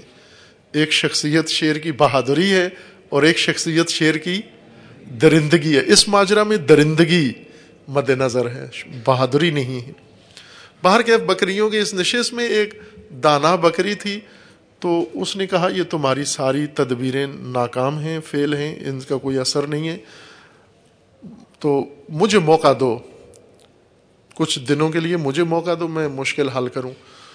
باقی بکریاں ہنسی کہ اتنی دانا بکریوں سے نہیں حل ہوا تو بوڑھی سے کیا حل ہوگا. باہر کے اس نے کہا ویسے بھی مشکل تو بنی ہوئی ہے تمہارے اوپر، اگر چند دن مجھے دے دو تو کوئی نقصان نہیں ہوگا. باہر کے اسے مہلت دی گئی کہ ٹھیک ہے چند روز آپ اپنا آزما لو. بکری نے آ کر شیر سے ملاقات کا وقت مانگا، شیروں کا جو رئیس تھا، اور اس سے ملاقات کا وقت مانگ کے اس کے پاس گئی. جا کر پہلے اس کی خوب تعریفیں کی شیر کی. جاتے ہی بکری نے اس کی شخصیت، اس کے مثلا چہرہ، اس کا روب، اس کا دبدبا، اس کی ہیبت، یہ سارے اس نے ہر چیز ایک ایک بال کی اس نے تعریف کی، اور شیر مست ہو گیا بکری کی تعریفیں سن کر. اور پھر بکری نے آخر میں کہا کہ اتنی اعلیٰ باعظمت بہت شخصیت ہوتے ہوئے لیکن ایک مشکل یہ ہے، افسوسناک مشکل یہ ہے کہ جنگل کے جانور احترام نہیں کرتے اس بادشاہ عالی مقام کا، جس کے سامنے انہیں روز آ کے سلام کرنا چاہیے، جو ہی آپ کو دیکھتے ہیں بھاگ جاتے ہیں، اور یہ بدتمیزی ہے. شیر نے غور کیا کہ بات تو صحیح ہے، یہ جو ہی مجھے دیکھتے ہیں سب بھاگ جاتے ہیں، یہ انہیں تو سلام کرنا چاہیے مجھے اور جھک جانا چاہیے. تو شیر نے اتفاق کیا کہ ایسا ہی ہے، مجھے بھی بدتمیزی نظر آ رہی ہے اس قوم کے اندر کہ یہ اپنے بادشاہ کا احترام نہیں کرتے. تو اس نے کہا کہ اصل وجہ یہ ہے بے احترامی کی کہ شیر کی شخصیت میں ایک کمی رہ گئی ہے تھوڑی سی، باقی ہر لحاظ سے مکمل ہے، ایک پہلو تھوڑا سا ہے، اور وہ یہی درندگی ہے. اور درندگی سے وہ ڈرتے ہیں، گھبرا جاتے ہیں. تو اگر درندگی کا کوئی رائے حل نکال لیا جائے تو یہ روزانہ سارے جنگل کے جانور آپ کی خدمت میں حاضر ہیں، آپ کے نوکر ہیں، آپ کے چاکر ہیں، آپ کو مالش دیں گے، دبائیں گے، مساج کریں گے، کھانا لائیں گے، ہر چیز آپ کے لیے حاضر ہے. تو شیر نے کہا کہ اس کے لیے کیا کروں درندگی کے لیے. اس نے کہا درندگی بھی آپ کا قصور نہیں ہے، اصل یہ کھانا جو آپ کھاتے ہو، گوشت ہر گیدڑ پکڑ کے کھا لیتے ہو، لومڑی پکڑ کے کھا لیتے ہو، جو گدھا ملتا ہے، جانور ملتا ہے، تو لقمے کا بڑا اثر ہوتا ہے. یہ اصل یہ جانور ہیں خراب جو شیر کے پیٹ میں جا کے شیر کے اندر یہ برائی پیدا کرتے ہیں. تو اگر یہ گوشت کھانا چھوڑ دو تم، گوشت مضر ہوتا ہے، عرفان پڑھایا، علم عرفان، کھا کہ گوشت سے انسان کی شخصیت مسخ ہو جاتی ہے، مہذب نہیں رہتا. تو آپ کو تہذیب کھانا بدلنے سے ہوگی. شیر نے کہا پھر میں کیا کھاؤں. بکری نے کہا دیکھو میں کتنی دانا ہوں، مثلا سب احترام کرتے ہیں، ڈرتا بھی مجھ سے کوئی نہیں ہے. تو وجہ یہ ہے کہ میں ویجیٹیرین ہوں اور تم گوشت کھاتے ہو، اس وجہ سے خرابی اس گوشت کی ہے ساری. تو شیر کو اس نے سبق پڑھایا، بہلا کر آخرکار اسے قائل کر لیا گھاس کھانے پر. آپ جانتے ہیں کہ شیر کا جبڑا گھاس کھانے کے لیے، نہ میدا گھاس کے لیے بنا ہے، نہ جبڑا گھاس کے لیے. وہ شکاری ہے، اسے شکار ہی کھانا ہے، گوشت کھانا ہے. لیکن سبق اس نے ایسا پڑھا، مکتب ایسا پڑھا، تعلیم ایسی لی، معلم اس کو ایسا ملا، اور اس نے بھی عرفانیات و اخلاقیات کے موضوع پر اس کو ایک ایسا شخصیت بنانے کے لیے اس کی اعلیٰ شخصیت کردار سازی کی، اور شیر کو قائل کر لیا کہ تم آج سے گھاس کھاؤ. گوشت اس نے چھوڑ دیا، عہد کر لیا، چونکہ بادشاہت کو زیادہ منوانا تھا. گھاس کھایا نہیں جاتا تھا اس سے، تو کئی دن فاقوں سے گزر گئے اور آخر کار اتنا کمزور ناتوان ہو گیا کہ اسے اٹھا بھی نہیں جاتا تھا۔ جس دن بکری نے تسلی کر لی کہ اب یہ مکھی بھی نہیں اڑا سکتا اپنے آپ سے، دم بھی نہیں ہلا سکتا اپنی، اس دن باقی بکریوں سے کہا کہ آؤ مشکل حل ہو گئی ہے۔ اور پہلے تو وہ ڈرتی رہیں کہ شاید دھوکہ نہ ہو گئی اور کسی پہ حملہ نہ کر لے، لیکن جب آ کے دیکھا واقعاً شیر لیٹا ہوا ہے، بکریوں نے سلام کیا، اس نے جواب بھی نہیں دیا، آنکھ بھی نہیں کھول سکی، اتنا وہ نڈھال پڑا ہوا بھوک سے مریل۔ تو انہوں نے ماجرا پوچھا کہ کیسے ہوا یہ سارا کچھ، یہ کیسے تسخیر کر لیا شیر کو؟ تو اس نے کہا کہ یہ سب اس درس کا نتیجہ ہے، سبق کا نتیجہ ہے، یہ نصاب ایسا پڑھایا میں نے اس کو، سلیبس ایسا پڑھایا ہے میں نے اس کو۔ پہلے یہ شیر تھا اور شیروں کا سبق پڑھا ہوا تھا، اور اب میں نے شیر کو بکری کا سبق پڑھایا ہے، اور شیر کی جلد میں بکری کی روح ڈال دی ہے۔ اب یہ اپنی بقا کے لیے بھی اب تیار نہیں ہے، موت کے لیے تیار ہے۔ یہ علامہ نے یہ ماجرا نقل کیا ہے مثنوی میں، خودی میں، اسرار خودی میں، شخصیت سازی میں۔ خودی یعنی شخصیت امت اسلامی، اس شخصیت سازی میں ذکر کر کے یہ المیہ بیان کیا ہے کہ سارا درد اس ملت کا اسی سبق کے اندر ہے، اسی نصاب کے اندر ہے۔ اس نے شیروں کو بکری بنا دیا ہے، اس نے یہ تن غیر آمادہ کر دیا ہے۔ یہ سبق، وہ سبق علامہ فرماتے ہیں ملازمت کا سبق ہے۔ بکری نے جو پڑھایا شیروں کو، شیروں کا مکتب امامت ہے اور بکری کا سبق ملازمت ہے۔ خوب ظاہر ملازمت ناتوانی کا نام ہے، ہم نہیں کر، مثلا ایک ملازم کو کہے کہ آپ اسی ادارے میں جس میں ملازم ہو اس کے مالک بن جاؤ، کہتے ہیں ہم کہاں جناب، آپ عجیب باتیں کرتے ہو، میں اور اس کا سربراہ بن جاؤں، میں اور اس کا مالک بن جاؤں، آپ بھی عجیب مذاق کرتے ہو ہمارے ساتھ۔ ہمارے لوگ جوان مذاق سمجھتے ہیں، نہیں عزیز من، آپ بن سکتے ہو۔ آپ کو اللہ نے امامت کے لیے بنایا ہے، پیدا کیا ہے، امامت کے لیے پیدا کیا ہے۔ علامہ کے بقول کر سکتے تھے جو اپنے زمانے کی امامت، وہ کہنہ دماغ اپنے زمانے کے ہیں پیرو۔ بہت مخلص افراد، بہت خالص افراد ہماری قوم کے، قومی درد جن کے دلوں میں ہے، وہ قومی درد کیا ہے؟ اس قوم کے بچوں کو پڑھا لکھا کے کہیں ملازمت پر پہنچا دو۔ یہ عالی ترین اخلاص ہے ہماری قوم کے ہمدردوں کا قوم کے ساتھ، اور بعض کامیاب بھی ہو جاتے ہیں۔ ایک بڑی تعداد بتاتے بھی ہیں ہم نے ادارہ بنایا اور اس ادارے سے پڑھ لکھ کے آج اتنے ملازمین ہمارے پہنچ گئے۔ عزیزان، تشیع کی پہچان ہی امامت سے ہے۔ امامت ہٹا دیں پیچھے سب چیزیں ایک ہیں۔ تشیع کو جو چیز ممتاز کرتی ہے دوسرے تمام دنیا کے ازم سے اور نظریوں سے، وہ امامت کا مکتب ہے، توحیدی نظام امامت ہے۔ اور اگر شیعہ بھی امامت نہ پڑھے، شیعہ بھی امامت کے لیے تیار نہ ہو، امامت کا مطلب ہمیں یہ سکھایا گیا ہے کہ صرف 12 ہستیاں معصوم ہیں اور تاریخ میں گزری ہیں، انہیں امام مان لو۔ کس لیے؟ قبر کے لیے۔ انہیں امام ماننا قبر میں آپ کے کام آئے گا۔ اب یہ کیسی امامت ہے کہ ہم انہیں دنیا میں امام مانیں، اور مسئلہ یہ ہمارا کہاں حل کریں گے؟ قبر میں۔ تو یہاں کیا کریں گے ہم؟ ادھر اس دنیا میں کون مسئلہ حل کرے گا ہمارا؟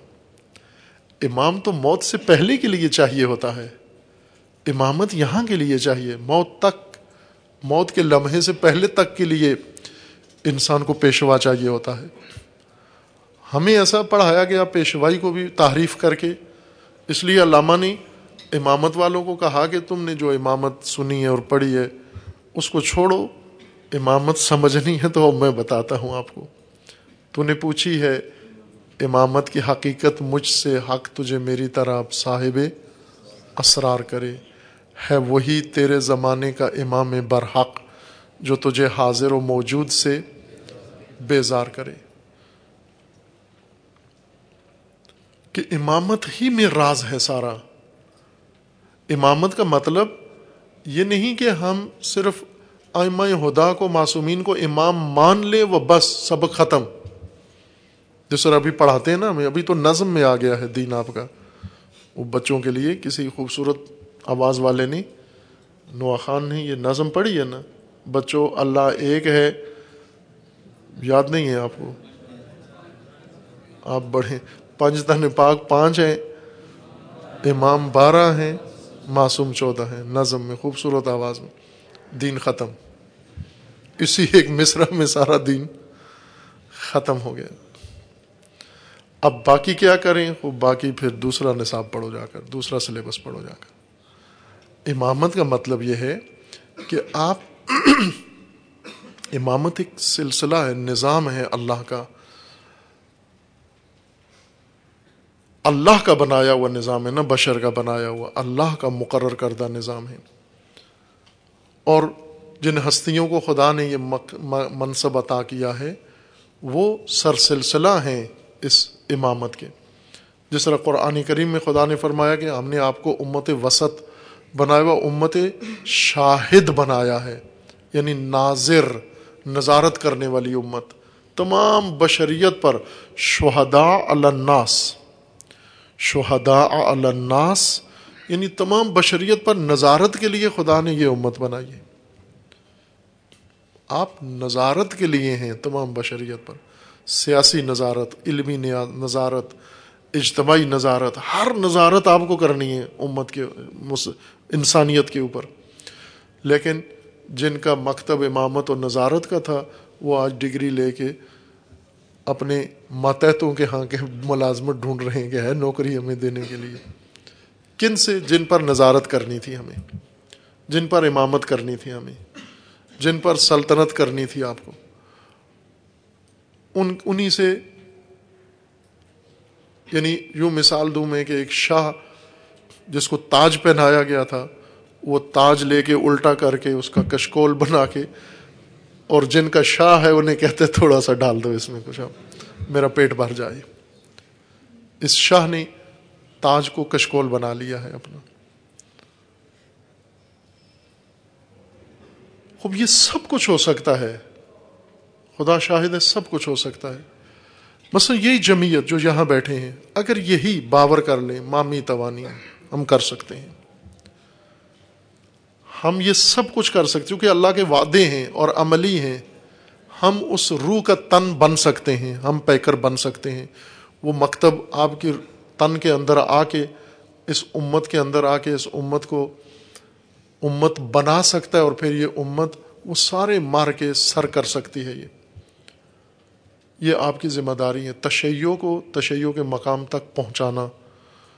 کس قدر مجھے افسوس ہوتا ہے جب دیکھتا ہوں کہ مثلا امامت کی بات کرو، ولایت کی بات کرو، سب سے زیادہ پریشان خود شیعہ ہو جاتا ہے. یہ کیسے ممکن ہے؟ پاکستان میں امامت ممکن ہے، پاکستان میں ولایت ممکن ہے.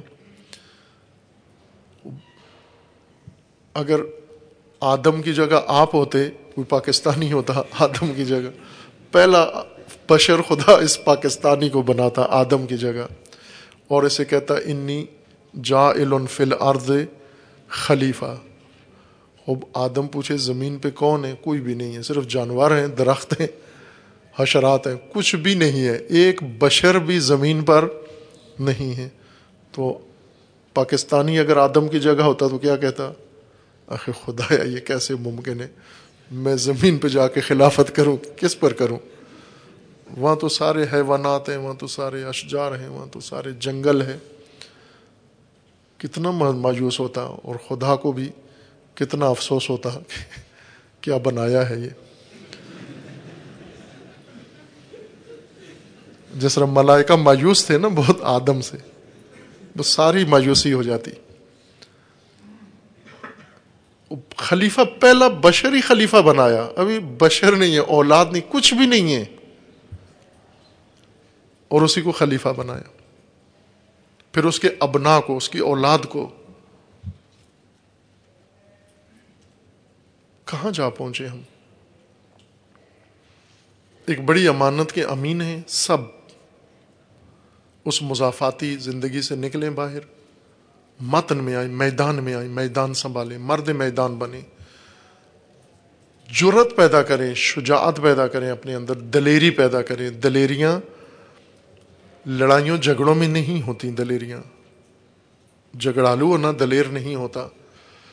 دلیری کے میدان انتخاب کریں، دلیری کی نیتیں اور عزم کریں، دلیرانہ مقصد انتخاب کریں، دلیرانہ سفر کریں، تسخیر کریں ان ساری چیزوں کو جو دوسروں نے ہمیں پڑھایا کہ محال ہیں. متاسفانہ ہمیں ماں باپ بھی بزدل بناتے ہیں.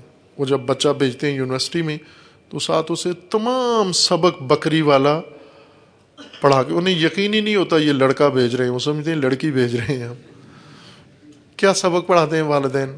ممکن ہے سبھی کو یہ ماں باپ نے کہا، جو کہ بہت خیر خواہ ہوتے ہیں ماں باپ، کہ خبردار وہاں اپنا سبق پڑھنا، چپ کر کے اپنے کمرے میں آ جانا، کسی کی طرف دیکھنا نہیں ہے، کسی کی بات سننا نہیں ہے، کسی مجلس میں نہیں جانا، کسی مجموعے میں نہیں جانا، کسی تنظیم میں نہیں جانا، کسی پروگرام میں شرکت نہیں کرنا، کسی جگہ نہیں جانا، بس اپنی ڈگری پڑھنی ہے. جیسے لڑکی کو کہتے ہیں خبردار گھونگھٹ نیچے رکھنا، نظریں نہیں اٹھانا، ادھر نہیں جانا ادھر نہیں جانا. بندگان خدا یہ مرد ہے، مرد. یہ جملہ یاد آ گیا مجھے، یہ نوٹ کر لیں آپ، یہ گھروں کے لیے بھی. عورت جتنی، خاتون جتنی گھر کی پابند رہے وہ زیادہ کامل و کامیاب ہوتی ہے، اور مرد جتنا گھر سے نکل کے باہر میدان میں آئے اتنا مرد تر بنتا ہے. مرد سازی اور زن سازی دو الگ الگ میدانوں میں ہیں. اگر مردوں کو اس طرح سے سبق پڑھائیں گے یہ سب زنانہ مرد بنیں گے، اور اس کے بجائے اگر عورتوں کو میدان دے دیا وہ ساری مردانہ عورتیں بنیں گی، جیسا کہ ابھی ہیں. ابھی آج کل کی عورتیں وہ بیویاں بننے کے اصلاً فکر میں نہیں ہیں، وہ شوہر بننے کی فکر میں ہیں کہ ہمیں ایک جوان ملے رام تسخیر شدہ جو صرف شاپنگ کے لیے ہمارے لیے پیسے کمائے، باقی ہمارے جتنے فرامین ہیں ان کو بجا لائے، اور چھٹی کے وقت میں اس کا کام صرف مجھے ماں باپ کے گھر میں لے کے جانا اور واپس لانا. مردانہ حالتیں ان کے اوپر طاری ہوتی جائیں. آخر الزمان کی علامتیں یہ ہیں کہ عورتیں مردانہ رول ادا کریں گی اور مرد زنانہ کردار ادا کریں گے. بزدل بناتے ہیں، تعلیم میں بزدل بناتے ہیں، معلم بزدل بناتے ہیں، مذہبی رہنما بزدل بناتے ہیں، ساتھی بزدل بناتے ہیں. ہمیں یہ مانمی توانیم، بس ہمیں ایک تھوڑا سا گزارا، اتنی ڈگری لے لو بس کہیں ملازمت مل جائے کافی ہے. نہیں، اللہ نے جو صلاحیتیں دی ہیں وہ اتنی سی نہیں ہیں، اس سے بڑے کام کے لیے ہیں. آپ غور کیا کریں اپنی توانائیوں کے اوپر کہ کیوں مجھے خدا نے یہ توفیق دی ہے، یہ اتنی فہم کیوں دی ہے خدا نے. اسی لیے دی تھی جو کر رہا ہوں، یہی اسی لیے بنا ہوں میں. ایک مضمون ہے جو کتابی شکل میں بھی آپ تک پہنچا ہے، اپنی تلاش. کیسے ہے وہ اس کا؟ اپنی تلاش میں. وہ امیر المومنین علیہ السلام کے ایک جملے کی تفسیر ہے اپنی تلاش میں. امیر المومنین علیہ السلام کا فرمان ہے خدا رحمت کرے اس انسان کو جسے 3 سوالوں کا جواب معلوم ہے: میں کہاں سے ہوں، کس مقصد کے لیے ہوں، کہاں کے لیے آیا ہوں، اور اس وقت کہاں ہوں. اگر یہ 3 سوال جانتے ہو جواب ان کا، کہاں سے ہوں، کہاں کے لیے ہوں، اور اس وقت کہاں ہوں. رحم اللہ امرأن علم من این و الی این و فی این. خدا رحمت کرے اس انسان کو جو جانتا ہے کہاں سے ہے، کہاں جا رہا ہے، اور ابھی کہاں ہے. رحمت کرے خدا اس کو. یہ 3 سوال ہیں. آپ پوچھیں کہ جہاں ہیں آپ اسی کے لیے پیدا ہوئے تھے. آج جہاں جو ہے، میں اپنے آپ سے پوچھوں، میں آج جہاں ہوں اسی کے لیے پیدا ہوا تھا، یہ میرا مقصد خلقت تھا، اس لیے میں وجود میں آیا ہوں. جو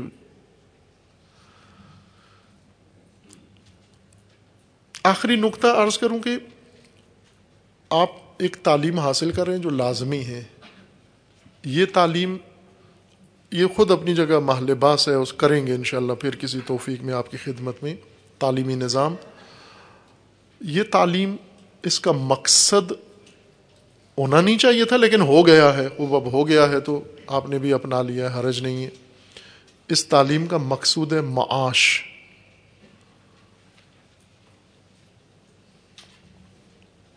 کوئی بھی تعلیم کسی بھی شعبے کی حاصل کرو، تعلیم سے فارغ ہونے کے بعد ایک ڈگری، سند، اور اس کے بعد ایک اچھی سی نوکری، ملازمت، اور پھر اس کا معاوضہ، اور اس معاوضے سے وسائل زندگی، یہ معاش ہے۔ اس تعلیم کا حاصل معاش ہے ایک فرد یا خاندان کے لیے۔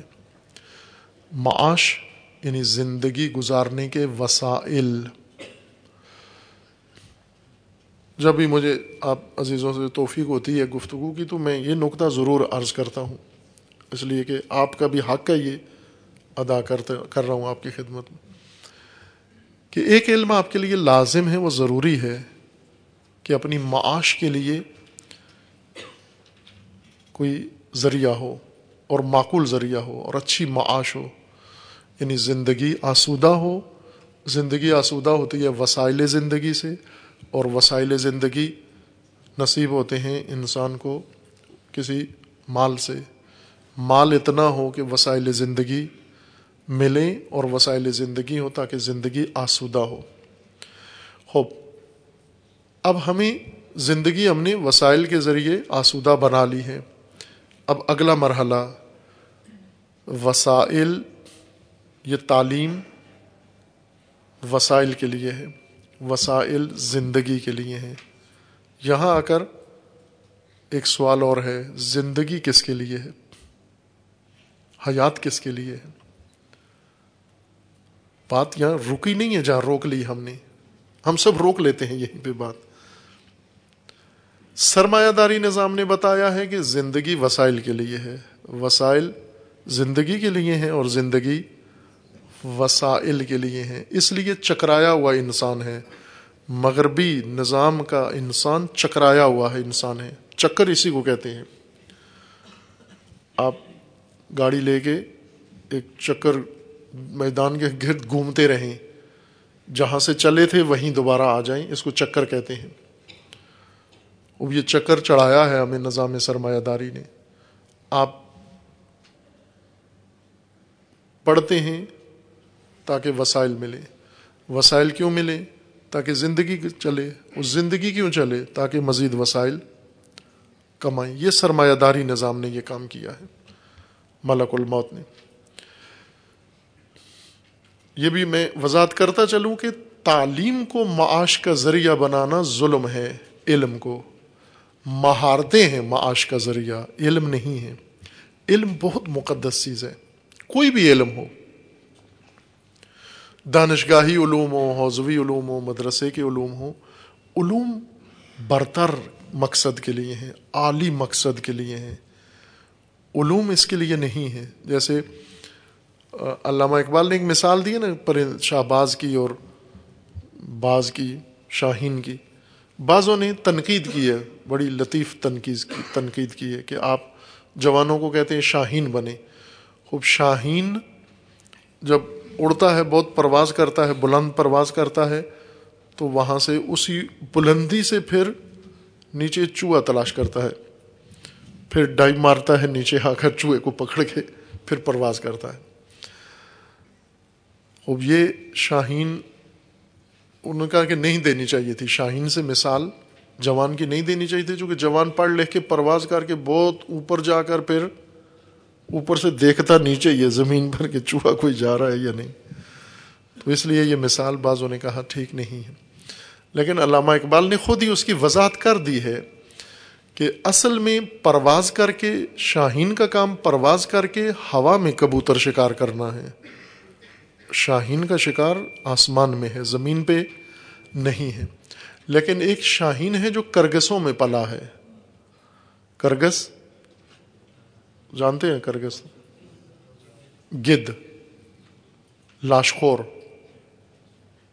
سب سے بڑا پرندہ اس وقت، پرندوں میں سب سے بڑا پرندہ، جو بہت اونچی پرواز اڑتا ہے، بہت بلندی تک جاتا ہے، اور اتنی بلندی پر جا کر نیچے لاش ڈھونڈ رہا ہوتا ہے. شکاری نہیں ہے، مردار کھاتا ہے. شاہین جب کرگسوں میں پلا ہو وہ ایسے ہوتا ہے، پرواز کر کے پھر زمین پہ شکار کرتا ہے، اور شکار بھی چوہا. لیکن اگر شاہین شاہینوں میں پلا ہو، وہ نہ یعنی ماسخ نہ ہوا ہو، کرگسوں کا ہم نشین نہ رہا ہو، وہ نہیں کرتا، وہ چوہے نہیں ڈھونڈتا، وہ شکار کرتا ہے کبوتر کا، وہ شکار کرتا ہے فضا میں. اس کا مقصود ہے ہی فضا میں ہے، زمین پہ کچھ بھی نہیں ہے اس کے لیے. زمین پہ آتا ہے صرف آرام کے لیے، ورنہ عالی ہے مقصود اس کا. علم انسان کو معاش نہیں، مقصود علم مہارتیں ہیں. مہارتوں کا حاصل معاش ہوتا ہے، مہارتیں. اور مہارتیں معاشرے کی ضرورتیں، معاشرتی ضرورتیں مہارتیں ہیں. علوم انسان کی انسانی ضرورت ہیں، نہ انسان کی معاشرتی اور انسان کی معاشی ضرورت. علم نہیں، علم انسانی ضرورت ہے.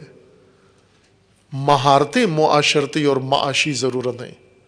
مہارتوں سے یہ جتنے آج کل پڑھے لکھے لوگ کام کرتے ہیں، یہی سارے کام گزشتہ زمانوں میں ان پڑھ لوگ کرتے تھے. یہ پڑھے لکھے انجینئر جو کچھ آج بنا رہے ہیں، اور شاہکار عمارتیں دنیا کی ان پڑھ معماروں نے بنائی ہیں، الف بے نہیں جانتے تھے. یہ تاج محل جس نے بنایا ہے وہ پی ایچ ڈی انجینئر نہیں تھا، بالکل ان پڑھ، لیکن شاہکار بنایا ہے اس نے.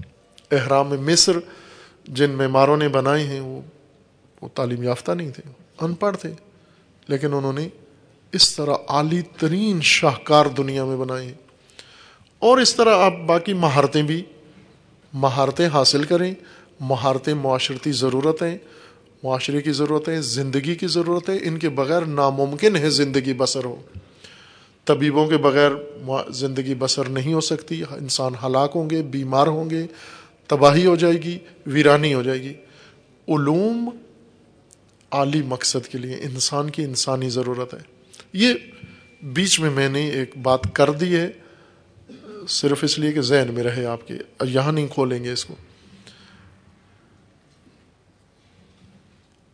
علم حاصل کر رہے ہیں آپ، تعلیم حاصل کر رہے ہیں تاکہ وسائل زندگی ملیں. وسائل زندگی ہیں زندگی کے لیے. اب سوال یہ کہ زندگی کس کے لیے ہے؟ آگے بھی کچھ ہدف ہے زندگی کا، یا یہیں پہ سلسلہ متوقف ہو جاتا ہے؟ آگے ہدف ہے زندگی کا، مقصد زندگی، مقصود زندگی. ہمیں دو علوم پڑھنے ہیں. ایک جو زندگی کی ضرورتیں پوری کریں، وسائل زندگی کو دیں اور وسائل زندگی تک پہنچائیں. اور ایک علم کی ضرورت ہے جو زندگی کو مقصود تک پہنچائے. اس کو کہتے ہیں ہدایت. اس علم کا نام ہدایت ہے. ہم ایک حاصل کر کے دوسرے سے بے نیاز نہیں ہو جاتے. علم دین حاصل کریں، علم ہدایت حاصل کر کے انسان مہارتوں سے بے نیاز نہیں ہو جاتا. ایسا علامہ جو کوئی مہارت نہ رکھتا ہو وہ بیکار ہے، یہ صرف باتیں کرے گا، بس کام کوئی بھی نہیں کر سکتا. یہ بوجھ ہو جائے گا دوسروں کے اوپر. لیکن وہ ماہر جو ہدایت ہی نہ رکھتا ہو، جو وسائل تو خوب بناتا ہے، کماتا ہے، اور زندگی میں اس نے بھر دیے وسائل سے. بعضوں نے وسائل سے اتنا گھر بھر دیا ہے کہ اپنی جگہ نہیں رہی گھر کے اندر. بعض گھروں میں جائیں ایسے ہی لگتا ہے اب وہاں گھر والوں کی جگہ نہیں ہے، وسائل اتنے بھر گئے. ایک علم کی ضرورت ہے جو ہمیں وسائل دے تاکہ زندگی آسودہ ہو، اور ایک علم کی ضرورت ہے جو زندگی کو آگے مقصود تک پہنچائے. ان دونوں سے ہم بے نیاز نہیں ہیں. ایک میں مصروف ہو کے دوسرے کے ساتھ غفلت نہ ہو. آپ عزیزان جس شعبے میں ہیں، جو تعلیم حاصل کر رہے ہیں، تعلیم کے بعد بھی آتا عمر بھر کے لیے علم ہدایت سے بے نیاز نہیں ہیں آپ. اور ہدایت کی معرفت کو اپنی زندگی کی بنیادی ضرورت کے طور پر رکھیں، اپنی حیات کی بنیادی ضرورت. اہتمام کریں. آپ وہ علم جس کے ذریعے سے آپ نے وسائل زندگی اپنے لیے بھی اور دوسروں کے لیے فراہم کرنے ہیں، ان کے لیے آپ پیسہ بھی لگاتے ہیں، وقت بھی لگاتے ہیں، گھروں سے دوری بھی برداشت کرتے ہیں، سختیاں، ہر چیز بہت زحمتوں سے. بعض جوان ہیں واقعاً قابل تحسین ہے. میں یہاں طلاب کو بعض دانشگاہی جوانوں کی مثالیں دیتا ہوں، ایک دو جن سے آشنائی ہوئی ہے ہماری، جو واقعاً نمونہ ہیں، انہیں متعارف کروانا چاہیے کہ ایک جوان ہے یہیں لاہور میں پڑھتے ہیں، پڑھتا بھی ہے اور ساتھ اپنی تعلیم کے لیے جو ضرورت ہے وہ خود کماتا ہے، اور کماتا بھی بہت ہی شاندار طریقے سے کماتا ہے. وہ فروٹ کی ریڑھی لگاتا ہے، ایم فل کر رہا ہے، فروٹ کی ریڑھی لگاتا ہے. خوب ظاہر ہے اس کے اندر ذرا کوئی آر نہیں ہے. کام میں کیا آر ہے؟ مانگنے میں آر ہے. کام کر رہا ہوں میں. فروٹ کی ریڑھی لگا کے اتنا کما لیا جتنی اس کی تعلیم کی ضرورت ہے. نہ گھر والوں پہ بوجھ ہے، نہ کسی کے آگے ہاتھ دراز کیا ہے، نہ کہیں اپنی عزت گنوائی ہے، کچھ بھی نہیں کیا. بس اوقات گھر والے زیادہ انسان کو دباؤ میں رکھتے ہیں. جب فیس کا وقت آتا ہے سارے گھر والے جرگہ بلا لیتے ہیں، اتنا تیرے اوپر خرچ ہوتا ہے، اتنے میں بھینس لے لیتے ہیں ہم، تو وہ مثلا زیادہ ہمیں دودھ دیتی ہے. اتنا کچھ موازنہ کرتے ہیں نا، اسٹوڈنٹ سے بھینس کا موازنہ کرتے ہیں کہ اتنے پیسوں کی بھینس لے لیتے تو ابھی تک کتنا فائدہ دیتی ہے، تو بیکار میں ایسے پڑا ہوا ہے. وہ اس طرح کے ہیں، بہت سارے ہیں، ہوں گے، آپ مجھ سے زیادہ جانتے ہیں ایسے جوانوں کو، عزیزوں کو. قابل تحسین ہے. سختیوں کے اندر رہ کر اپنے لیے یہ مرحلہ طے کرتے ہیں اور پھر خدا انہیں موفق بھی کر دیتا ہے. ایسے جوانوں کو خدا توفیقات دیتا ہے زیادہ. اتنی زحمت علم ہدایت میں نہیں چاہیے، اس سے کم زحمت چاہیے. اس کے لیے ریڑھی لگانے کی ضرورت نہیں ہے. تھوڑا سا وقت دیں، پیسہ بھی نہیں چاہیے. آج الحمدللہ اللہ تعالیٰ نے آپ کے لیے وسائل ہدایت بہت عام کر دیے ہیں، نہیں تھے پہلے. ہمیں اپنی جوانی یاد ہے، نوجوانی کے وہاں پر کتنا مشکل ہوتا تھا ایک دعا کی تقریب منعقد کرنا، اور ایک مثلا درس معمولی سا احکام کا یا کوئی ابتدائی سی دینی بات کے لیے دور دراز ڈھونڈنا پڑتا تھا. کوئی عالم مل جائے، کوئی مولانا مل جائے، کوئی مذہبی شخصیت مل جائے، اس سے دو باتیں سننے کے لیے مل جائیں. لیکن آپ کو الحمدللہ اللہ تعالیٰ نے آج اس انقلاب اسلامی کی برکت سے گھر گھر ہدایت آپ کے گھر تک پہنچا دی ہے. ابھی آپ کی جیب میں ہے ہدایت، ہے یا نہیں ہے؟ موبائل نکالیں، اسمارٹ فون، بے سر ٹی وی آن کریں، ہدایت جیب میں پڑی ہوئی ہے.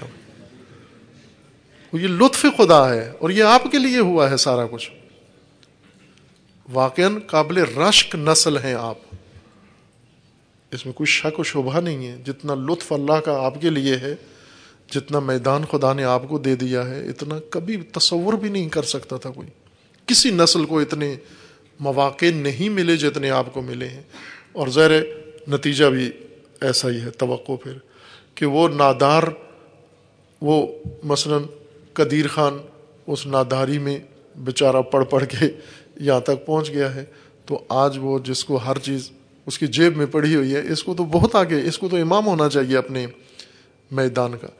اس لیے اپنے اندر بلند ہمت، عزم پیدا کریں، چھوٹی سطح پہ اکتفا نہ کریں. اتنا چھوٹا سوچتے ہیں مرد بھی ہوتا، اتنی ملازمت مل جائے، گھر ہو جائے، بچوں کا پیٹ پل جائے، بچے جب پیدا ہو جاتے ہیں اب اتنا مل جائے بچے پڑھا لوں، جب بچے پڑھ جاتے ہیں اب اتنا مل جائے بچے بیاہ لوں. بس اس کے بعد کہتے ہیں اب سرخرو ہوں، اب مر جاؤں، کوئی حسرت باقی نہیں ہے. ایک نے مجھے کہا اس طرح کہ مولانا اللہ کا بڑا لطف ہے، شکر ہے، سرخرو ہو گیا ہوں، بیٹیوں کی بھی شادی ہو گئی، بیٹوں کی بھی شادی ہو گئی. تو میں نے کہا اس طرح مرغی کئی دفعہ سرخرو ہوتی ہے، تو ایک دفعہ ہوا ہے، وہ کئی دفعہ سرخرو ہوتی ہے. ہر دفعہ 50-60 بچے چوزے پالتی ہے، ان کو سرخرو کرتی ہے، آگے پہنچاتی ہے. یہ کیا سرخروئی ہے؟ اتنا کیوں مانگتے ہو اللہ سے؟ اب جب اللہ سے مانگنا ہے تو اللہ کی شان کے مطابق مانگو، نہ اپنی شخصیت کے مطابق.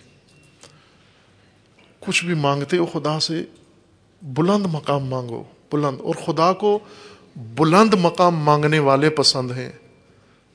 ان اللہ عال، خدا عالی ہے. یحب معالی الامور، خدا کو گھٹیا نیتیں پسند نہیں. عالی ہے خود اور معالی الامور پسند کرتا ہے. بلند لوگوں کو، بلند ہمتوں کو بہت پسند کرتا ہے اور ان کا ہاتھ تھامتا ہے، انہیں ساتھ دیتا ہے، انہیں اپنے حال پہ نہیں چھوڑتا. بلند ہمت رکھیں ہر میدان کے اندر، تعلیم میں، عملی میدان میں.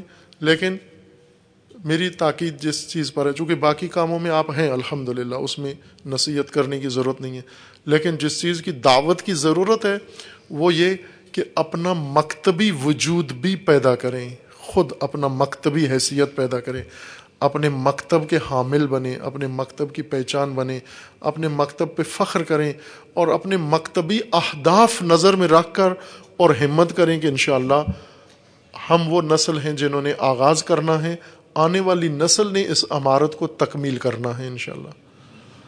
ایسا نہ ہو جیسے ویرانے پہ ہم آئے ہیں اسی ویرانے پہ آنے والے بھی آ جائیں. نہ، ان کے لیے ہم بہت کچھ بنا کے، اتنا بنا کے کہ انہیں فقط ایک اور قدم اٹھانا پڑے، انہیں صفر سے آغاز نہ کرنا پڑے. اتنا کر جائیں تاکہ انشاءاللہ پاکستان کے اندر بھی یہ مکتب امامت اپنے شایان شان مقام حاصل کرے اور شیعہ اس مملکت کے اندر اپنی رسالت، اپنا فریضہ، اپنا دین اس ملک کو بھی ادا کرے، اس وطن کو بھی ادا کرے. اس وطن کا حق صرف ووٹ نہیں ہے، ووٹ دینے سے حق ادا ہو جاتا ہے. اس مملکت کا حق بہت بڑا ہے، وہ حق جو آج تک کسی نے ادا نہیں کیا. پاکستان کا حق، پاکستان کا حق اس دن ادا ہوگا جس دن پاکستان پہ امامت کا پرچم لہرائے گا. اس وقت تک یہ دیس منتظر ہے. وطن لوٹنے والے، وطن نچوڑنے والے، وطن بیچنے والے، وطن فروش، یہ نہیں ہے وطن کے خیر خواہ. وہ حبیب جالب کا بہت خوبصورت شعر ہے، حبیب سے تو آشنا ہے، حبیب جالب سے. ایک شورشی شاعر تھا ضیاء الحق کے زمانے میں، اکثر عمر جیل میں گزاری. ضیاء الحق سے پہلے بھی تھا لیکن زیادہ پریشر میں ضیاء الحق کے زمانے میں. بہت اچھے شعر ہیں ان کے، حبیب جالب کے. اور ان میں سے ایک شعر ان کا اب اگر مجھے یاد آ جائے، چونکہ حافظہ میرا اتنا قوی نہیں ہے. اصول بیچ کے مسند خریدنے والوں، اصول بیچ کے مسند خریدنے والوں، نگاہ اہل وفا میں بہت حقیر ہو تم. اصول بیچ کے مسند خریدنے والوں، نگاہ اہل وفا میں بہت حقیر ہو تم. وطن کا پاس نہ تھا نہ ہوگا تمہیں، بڑے حریص اور بے ضمیر. آگے اس طرح تھوڑا سا وہ الجھن ہو گئی، میں بے ضمیر ہو تم. یعنی تمہیں نہ وطن کا پاس تھا. یہ جو بڑی بڑی ڈینگیں مارتے ہیں محب وطن، یہ اتنے محب وطن ہیں کہ کسی کی فیملی وطن میں نہیں. یہ اتنے محب وطن ہیں کہ کسی کا اکاؤنٹ محب وطن میں نہیں ہے، سب کے باہر ہیں. جن سے آپ ڈرتے رہتے ہو نا، ان کے وطن کے ساتھ اتنا اخلاص ہے. یہ وطن مانگتا ہے، اپنا فرزند مانگتا ہے، یہ وطن بھی روح مانگتا ہے اپنی. اور اس دن اس وطن کا، چونکہ یہ وطن علامہ اقبال کی فکر کا نتیجہ ہے، اور علامہ اقبال نے صرف خاک نہیں مانگی تھی بلکہ خاک کے لیے نظام بھی مانگا تھا. اور نظام جو تجویز کیا وہ نظام امامت ہے. اب وہ پرچم پڑا ہوا ہے، ابھی تک پرچم امامت کا اس سرزمین پر بلند نہیں ہوا. پاکستان بنایا تھا، پاکستان بچائیں گے. پاکستان بنایا تھا، پاکستان بچائیں گے. پاکستان کا مطلب کیا؟ لا الہ الا اللہ. پاکستان کا مطلب کیا؟ لا الہ الا اللہ. اس ایک آدمی کی آواز بھاری ہے اتنی بڑی جمعیت کے اوپر.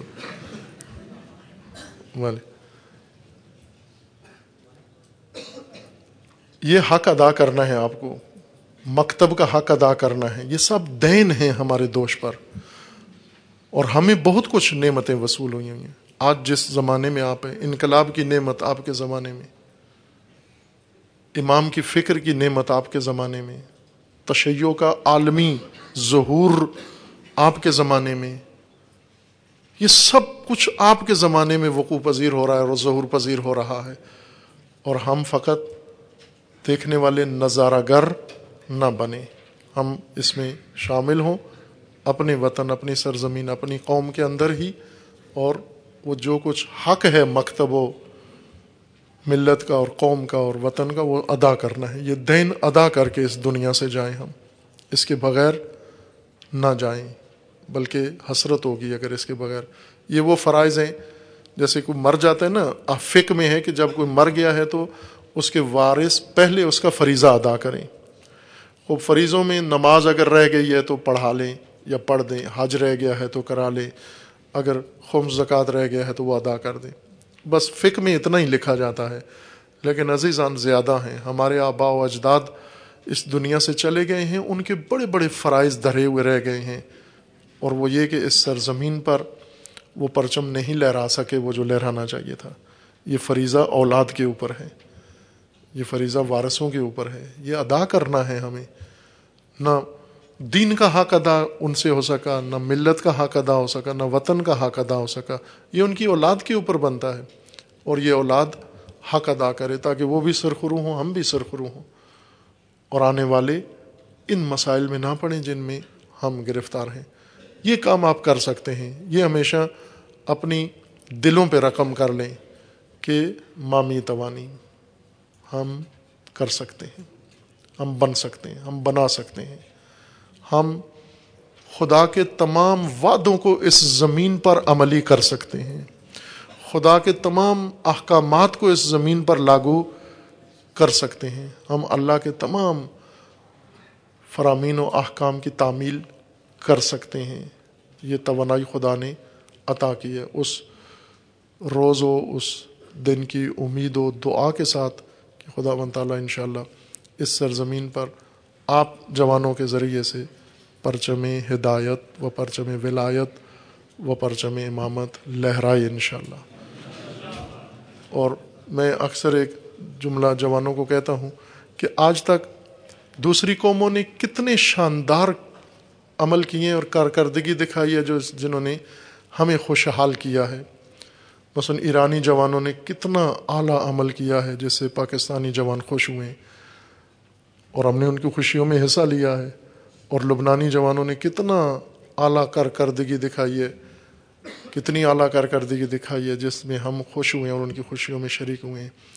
تو ان کا بھی حق بنتا ہے خوشی کا، اب ایک موقع ان کو بھی دو کہ وہ بھی خوش ہوں، اور پاکستانی جوان کچھ کرے تاکہ وہ بھی خوشحال ہوں، وہ بھی آپ کی خوشیوں میں ایک دن ایسا رکھیں کہ اس دن پاکستانی جوانوں نے کچھ کیا اور اس تاریخ میں، اور وہ خراج تحسین پیش کریں اپنی سرزمینوں پر بیٹھ کر اس ملت کے جوان کو یہاں پر۔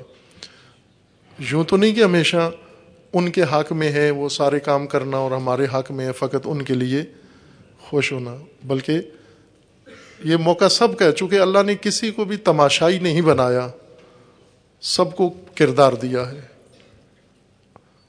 کل ان کی باری تھی، آج ہماری باری ہے، اور یہ باری ادا کریں۔ یہ نہ ہو کہ حسرت میں ساری قومیں حسرت میں چلی جائیں، پاکستان کی طرف دیکھتے ہی رہیں، اور یہاں سے خوشحالی کی کوئی خبر دنیا میں نشر نہ ہونی چاہیے۔ انقلاب لائیں گے، انقلاب لائیں گے، انقلاب لائیں گے، لبیک یا مہدی، لبیک یا مہدی، لبیک یا مہدی، لبیک یا مہدی، لبیک یا مہدی، لبیک یا مہدی، لبیک یا مہدی، لبیک قوم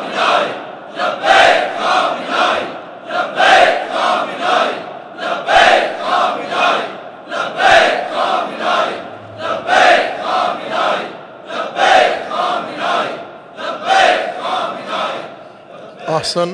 اب تھوڑا سا وقت آپ کے اختیار میں جو بچ گیا ہے، آپ اگر کچھ مطلب پوچھنا چاہیں، بیان کرنا چاہیں، استفادہ کریں گے. سب کی نمائندگی میں 2-4 باتیں ایسی کریں جو سب کی ترجمانی ہو جائے. خوب، یہ بہت بعد کا سوال کر دیا ہے عزیز نے. چلیں جب تک دیگر سوال نہیں آ جاتے انہیں پڑھتے ہیں.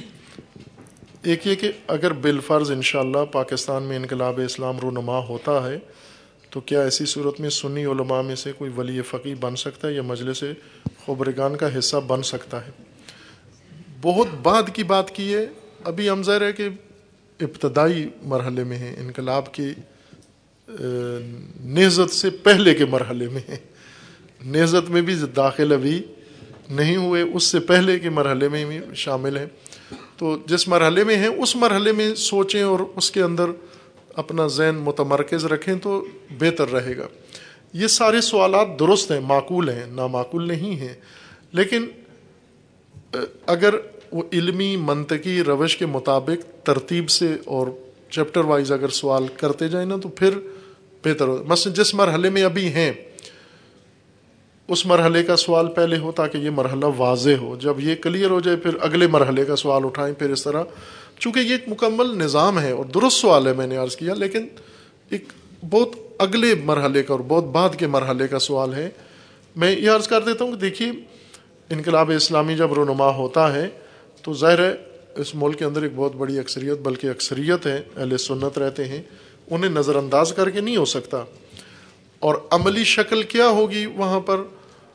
آپ دین کا جو نظام ہے اس کی بنیاد، ڈھانچہ جو دینی اصولوں کے ساتھ بیان کیا گیا ہے، پہلے اس کو سمجھیں، پھر حالات کے مطابق اس کی جو تطبیق ہے اس کی مصداقی حالت کو سمجھیں. ابھی ہمارے ذہنوں میں اسلامی حکومت یا اسلامی انقلاب میں فقط ایران کا تصور فوراً آ جاتا ہے. ایران میں انقلاب اسلامی ہے لیکن ساتھ ایرانیت بھی ہے، ایرانی قوم بھی ہے، ایرانی زبان بھی ہے، ایرانی کلچر بھی ہے، ایرانی تہذیب بھی ہے، ایرانی ڈھانچہ بھی ہے. وہ انہوں نے اپنایا ہے اپنی ضرورتوں کے مطابق. وہ ہو بہو ضروری نہیں آپ کے لیے کہ جو کچھ ایرانیت سے تعلق رکھتا ہے وہ بھی آپ کے لیے ایک اسلام کی حیثیت رکھتا ہو یا دین کی حیثیت رکھتا ہو نا. فارسی بولنا آپ کے لیے انقلابی ہونے کے لیے ضروری اردو بولیں آپ، بلکہ اردو بولنا آغاز ہے انقلاب کا پاکستانیوں کے لیے. جس دن اردو کو پسند کریں گے اور اردو شروع کریں گے بولنا، سمجھو ایک آگہی، ایک خود باوری، ایک فخریہ کام شروع کر دیا ہے انہوں نے. ابھی ہمیں ندامت ہوتی ہے اردو بولتے ہوئے. ابھی اردو بولتے ہوئے جب تک اردو میں کافی مقدار میں غلط سلط انگلش شامل نہ کر لیں تو ہمیں تسلی نہیں ہوتی کہ ہمیں پڑھا لکھا سمجھا جا رہا ہے یا نہیں جا رہا. یعنی یہ خود باختگی، یہ خودی اپنی جو ہم نہیں بنا پائے، یہ ساری چیزیں ہمیں اپنی سرزمین، اپنی واقعات، اپنی ماحول کے مطابق کرنا ہوگا. کیا غیر الہی حکومت کا حصہ بننا جائز ہے؟ مثلا حضرت یوسف ایک غیر الہی حکومت کا حصہ تھے. نہ، حضرت یوسف غیر الہی حکومت کا حصہ نہیں تھے، بلکہ حضرت یوسف ایک تدبیر الہی سے وہاں پہنچے اور ایک الہی حکومت کی بنیاد ڈالی، نہ کہ غیر الہی حکومت کا حصہ تھے. ایک الہی حکومت کی وہاں پر بنیاد ڈالی. ایک تنہا فرد، اکیلا فرد جس کی قوم اس کے ساتھ نہیں ہے، اس کے ساتھ دست و بازو نہیں ہے، ایک فرد واحد اتنا ہی کر سکتا ہے. ایک فرد واحد شاید بہت کچھ، امت جتنا کام کر گیا جو کچھ حضرت یوسف نے کیا. اب وہ ہے نا یہاں بعض علاقوں کے بارے میں یا بعض لوگوں کے بارے میں کہ ان کی لڑائی ہو گئی کسی کے ساتھ، تو ایک علاقے والوں کی دوسروں کے ساتھ لڑائی ہو گئی. تو جب انہیں پوچھا گیا کہ بھئی کیا ہوا، تو انہوں نے کہا کہ وہ 5 آدمی مل کر آئے اور انہوں نے ہم پر حملہ کر دیا. تو انہوں نے کہا جی کہ آپ کتنے تھے؟ تو انہوں نے کہا ہم 100 آدمی اکیلے تھے وہاں پر، ہم اکیلے 100 آدمی تھے اور وہ 5 آدمی اتنی بڑی جمعیت نے ہم پر حملہ کر دیا ظالمانہ. ہم اس طرح سے ہیں, ہم اپنے آپ کو ویسے تو 4-5 کروڑ سمجھتے ہیں, لیکن جب حکومت کی بات آتی ہے تو حضرت یوسف کی طرح اکیلا سمجھتے ہیں اپنے آپ. نہ, آپ 5 کروڑ یوسف ہیں, ایک یوسف نہیں ہیں. جب 5 کروڑ یوسف ہیں تو پھر یہ آپ کا انداز اور ہوگا, حضرت یوسف والا نہیں ہوگا. کر سکتے ہیں الہی حکومت, غیر الہی حکومت. دیکھیے یہ بھی ایک غلط فہمی ہے جو دور ہو جائے بہت ساروں کے ذہنوں میں. ریاست, عوام اور حکومت یہ 3 الگ چیزیں ہیں. آپ ریاست کی خدمت کر سکتے ہیں, مملکت کی, آپ عوام کی خدمت کر سکتے ہیں, پبلک کی, لیکن آپ غیر الہی حکومت کا حصہ نہیں بن سکتے. وہ طاغوتیت ہے. مملکت طاغوت نہیں ہوتی, ریاست طاغوت نہیں ہوتی, عوام طاغوت نہیں ہوتے. آپ تمام پبلک خدمات انجام دے سکتے ہیں, آپ تمام ریاستی ذمہ داریاں انجام دے سکتے ہیں. حکومت ایک الگ ڈھانچہ سسٹم ہوتا ہے جس طرح آپ کے ملک میں ہے. آپ اگر اس میں جائیں گے تو اسی کا حصہ سمجھے جائیں گے, اور اس میں ممانعت ہے. عرفان کے متعلق کچھ بتائیں, اور عارف ایک عام انسان کیسے بن سکتا ہے. عرفان کی جو بگڑی ہوئی شکل پاکستان میں ہے, جیسے یہ مختلف صوفیہ, مزارات اور مرید, پیر, یہ بگڑی ہوئی مسخ شدہ عرفان کی شکل ہے. یہ نہیں ہے عرفان. عرفان 2 چیزوں کا نام ہے, بندگی انسان کی اور قرب خدا کا. انسان کی بندگی, انسان اپنی سفر بندگی اپنائے اور اللہ کی ذات کا قرب نصیب ہو, اس کو حاصل ہو. یہ 2 چیزیں عرفان ہیں, تہذیب نفس اور تہذیب ماحول, تہذیب امت, اور یہ سارا کاروان خدا کی طرف سفر کرے. یہ عرفان ہے. سلوک اللہ, سفر اللہ, ایک ہمگیر سفر اللہ, نہ تنہا. لیکن عرفان کے نام پر بہت کچھ مسخ ہو کے, تبدیل ہو کے, تحریف ہو کے بہت کچھ ہوا. عرفان میں اگر آپ چاہتے ہیں مثال, مستند مثال امام خمینی کی ہے. امام خمینی ایک حقیقی عارف ہیں, لیکن نہ پیر جن کے مرید ہوں, اور نہ وہ آستانے بنے ہوئے, اور نہ وہ سلسلے جو مسخ شدہ ہیں. حقیقتاً عرفان اسی چیز کا نام ہے. اکیلے ریاضتیں کرنا اور کرامتیں دکھانا یہ نہیں ہے عرفان. عرفان خود خدا کی طرف رخ کرنا اور امت کو خدا کی طرف لے کر جانا, یہ عرفان کی روح ہے. کیا جامعہ مستقبل میں پروفیشنل تعلیم میں کوئی قدم اٹھائے گی؟ آپ عزیزوں کی خدمت میں عرض ہے کہ الحمدللہ یہ سوال آپ نے کیا تو میں عرض کر رہا ہوں, ورنہ شاید نہ کرتا, چونکہ یہ احساس نہ ہو کہ آپ تشریف لائے ہیں اپنے پروگرام کے ساتھ, اپنے ایک شیڈول و منشور کے ساتھ آئے ہیں, اور الحمدللہ صبح سے مصروف ہیں آپ کی انتظامیہ بھی اور آپ بھی. اور جامعہ آپ کے اگر کچھ دے نہیں سکتا تو کم از کم آپ کے وجود سے کوئی اور استفادہ نہ کریں ہم. لیکن یہ سوال عزیز نے کیا ہے تو میں عرض کر رہا ہوں کہ ہمارے پاس ہیں آپ جوانوں کے لیے اور پوری قوم کے لیے جو پروگرام مستقبل کے ہیں, ان میں سے ایک تعلیمی نظام ہے. یہ جامعہ یہ دینی تعلیمی نظام ہے, حوزوی تعلیمی نظام ہے. اس میں تمام سوشل علوم, انسانی علوم پڑھائے جائیں گے. اس کے باقاعدہ نصاب کا حصہ ہیں. ابھی ان میں سے کچھ پڑھائے جا رہے ہیں اور کچھ انشاءاللہ مستقبل میں پڑھائے جائیں گے, لیکن تمام علوم, سوشل سائنسز ساری یہاں پر پڑھائی جائیں گی. اور باقی علوم کے لیے, نیچرل سائنسز کے لیے اور دیگر جو سبجیکٹ ہیں ان کے لیے ہم نے سوشل سائنسز سمیت ایک جامع منصوبہ ہے انشاءاللہ صراط تعلیمی نظام کے نام سے, جو اس طرح فعال یا بہت تیزی کے ساتھ تو نہیں ہے، لیکن ایک پہلا قدم اس کا اٹھایا ہے ہم نے.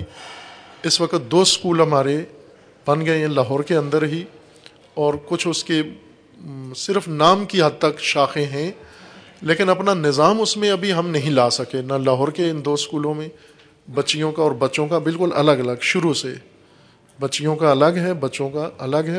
پہلی پریپ سے اس گروپ سے ہی الگ کر دیا ہے ان کو. اور یہ لوگوں کے لیے ایک عجیب سا سوال بھی ہے، جیسے ہاسپٹل میں ہم نے 2 اسپتال ایک بلڈنگ میں بنائے ہیں، خواتین کا ہسپتال الگ ہے، مردوں کا الگ ہسپتال ہے.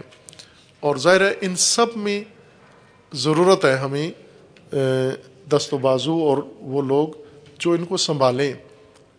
علماء اسپتالوں میں علاج نہیں کر سکتے، زیادہ سے زیادہ بنا کے دے سکتے ہیں آپ کو کہ آپ چلائیں اور آپ کریں یہ خدمت. اسی طرح تعلیمی نظام بنیاد سے لے کے یونیورسٹی لیول تک انشاءاللہ یہ نظر میں ہے، اس کا پورا نظام بنا ہوا ہے، لیکن اس کو عملی کرنا رہتا ہے. پیپر ورک یا ذہنی کام اس کا ہوا ہے، لیکن اسے زمین پر اجرا کرنا مرحلہ وار یہ رہتا ہے. اور اس کے لیے ضرورت ہے کارآمد افراد کی، ذمہ دار متعہد افراد کی، تاکہ ان کے ذریعے جب افراد نہیں ہوتے کاموں میں مشکل پیدا ہو جاتی ہے. انشاءاللہ ہے، ہمارے ذہن میں ہے، اور اس کی طرف اس کی ابتدائیات شروع ہیں.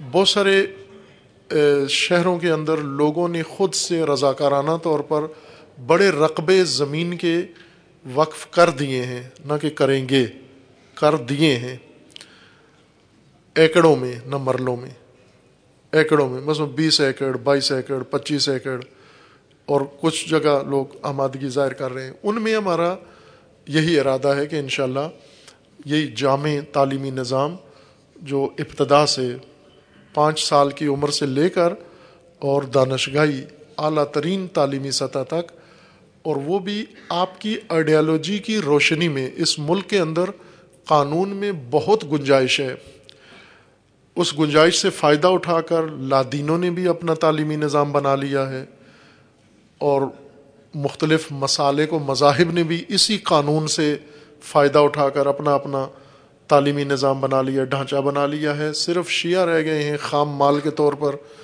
جو ہر شعبے میں یہی برتی ہوتے ہیں.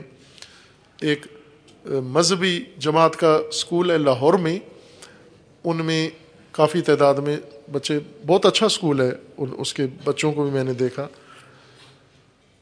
تو بچے کو ٹیچر نے مجبور کیا کہ آپ ہاتھ باندھ کے نماز پڑھو، جماعت میں شریک ہو، زور کی نماز اور ہاتھ باندھ کے پڑھو. بچہ قانع نہیں ہوا، اس بچے نے گھر میں آ کے شکایت کی کہ اس طرح اسکول میں ہمیں مجبور کیا جاتا ہے ہاتھ باندھ کے نماز پڑھیں. تو ان کے والد صاحب گئے، جا کر اسکول والوں سے احتجاج کیا کہ آپ ہمارے بچوں کو کیوں مجبور کرتے ہیں ہاتھ باندھ کے نماز پڑھیں. انہوں نے معذرت کی کہ غلطی ہو گئی، نہیں کرنا تھا، چونکہ انہیں ڈر ہو گیا کہ یہ آگے شکایت کریں گے. بہرکیف ان سے میں نے، اور وہی صاحب بتا رہے تھے کہ جس اسکول میں میرا بچہ پڑھتا ہے 300 شیعہ بچے پڑھتے ہیں اسی اسکول میں. ایک بچہ، یہ بھی چونکہ مولانا کا بچہ تھا، اسے تھوڑا سا جھجک محسوس ہوئی ہاتھ باندھنے میں، لیکن باقی کسی کو نہیں ہوئی. انہوں نے کہا ٹھیک ہے، آپ گھر میں تو ویسے پڑھنی نہیں ہے، ایک جو پڑھنی ہے باندھ کے پڑھ لو، اس میں کیا حرج ہے. نہ ماں باپ پڑھتے ہیں نہ بچے پڑھتے ہیں، جبری نماز ہے، باندھ کے پڑھو یا کھول. وہ اس طرح کی توجیحات کرتے ہیں. عزیزان، بچے ہمیشہ پیدا ماں باپ کرتے ہیں، لیکن یہ نسل ہوتی اس نظام کی ہے جو نظام ان کو پالتا ہے، پڑھاتا ہے. یہ اس نظام کے بچے ہوتے ہیں، شرق ہو یا غرب ہو. ہم اپنا سرمایہ اس طرح سے لٹا رہے ہیں غفلت میں، اور کام ہماری قوم میں شور شرابہ بہت ہے، بہت شور شرابہ ہے، لیکن کوئی ڈھانچہ، انفراسٹرکچر نہ تعلیم کا، نہ قومی، نہ اور موجود نہیں ہے. ظاہر ہے سنجیدگی کی ضرورت ہے، جد کی ضرورت ہے. جد، علی علیہ السلام کا فرمانا ہے، قول لکھا بھی ہوا ہے، باہر پڑھا ہوگا، علیکم بالجد اجتہاد. دعائے کمیل میں بھی حضرت فرماتے ہیں خداوند تعالیٰ سے رب حبلی الجد، خدایا جد عطا کر. جد یعنی جیسے اردو میں سادہ ترجمہ سنجیدگی کرتے ہیں، لیکن زیادہ گہرا مفہوم ہے، سنجیدگی سے زیادہ گہرا مفہوم ہے.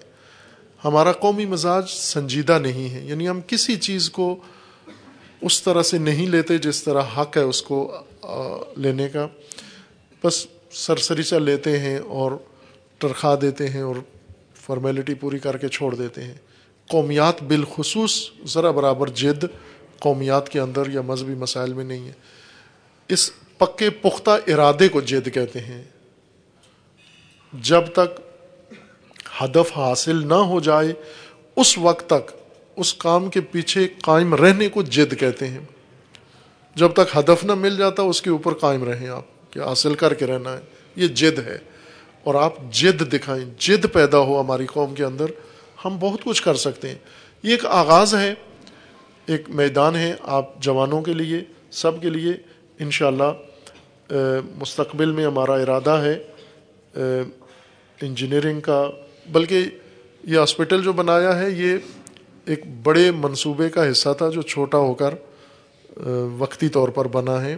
ورنہ جو فیزیبلٹی بنی تھی وہ بڑے ہاسپٹل کی تھی اور جس کے اندر میڈیکل کالج بھی تھا، لیکن پھر بعض وجوہات سے اس پر اکتفا کیا ہے. ابھی ایک بن گیا ہے ہاسپٹل اور وہ منصوبہ اپنی جگہ قائم ہے انشاءاللہ.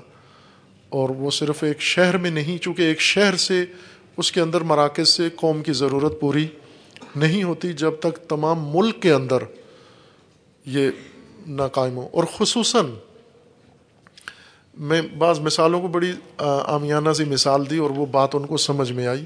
کچھ دوستان انہی مسائل کے اوپر بات ہو رہی تھی تو میں نے انہیں پوچھا کہ شوگر ملیں کہاں ہیں، کس علاقے میں شوگر ملیں ہیں. تو میں نے پوچھا کراچی میں کوئی شوگر مل ہے؟ کہتے ہیں نہیں ہے. کراچی میں نہیں. کوئٹہ میں کوئی شوگر مل ہے؟ کہتے ہیں نہیں ہے. میں نے کہا اتنے بڑے بڑے شہر ہیں کیوں نہیں ہے شوگر مل ان میں؟ تو کہتے ہیں گنا نہیں ہوتا وہاں پر.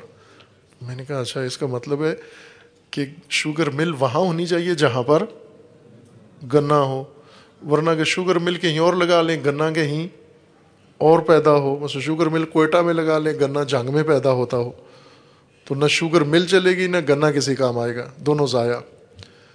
میں نے کہا تو یہی حال ہے ہمارا بھی، خصوصاً ہمارے جو شیعہ اکثریتی علاقے ہیں جیسے پارا چنار ہے، جیسے گلگت بلتستان ہے، جیسے کوئٹہ ہے، جیسے پنجاب کے اندر بعض علاقے ہیں.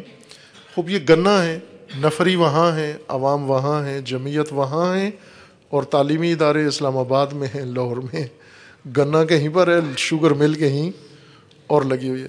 تو یہ اس وقت حق ادا ہوتا ہے کہ جب یہ یونیورسٹیاں، یہ کالج، یہ تعلیمی بڑے ادارے، عالمی معیار کے ادارے ان علاقوں میں ہوں جہاں ہماری جمعیت رہتی ہے. وہاں پر اس وقت ہم اس امید سے پھر وابستہ امید رکھ سکتے ہیں کہ اب ہمارا سرمایہ خام مال کے طور پر دوسروں کے اداروں میں جا کر ضائع نہیں ہوگا. سب ہو سکتا ہے، پلاننگ کے ساتھ ہو سکتا ہے، تعاون کے ساتھ ہو سکتا ہے، معاونت کے ساتھ ہو سکتا ہے، تعاون ہر طرح کا. اور شاید بسا اوقات مشاورتی تعاون مالی تعاون سے زیادہ مؤثر ہوتا ہے. بہت بڑے بڑے منصوبے آپ یہاں الحمدللہ آئے ہیں، دیکھا ہے آپ نے، اور ان سارے کاموں کے اندر چھ بسا اس مالی تعاون کو بھی مقصد تک پہنچانے کے لیے مشاورتی تعاون نے بہت بنیادی رول ادا کیا ہے. یہ سب انشاءاللہ نیت میں ہے، ارادے میں ہے، اور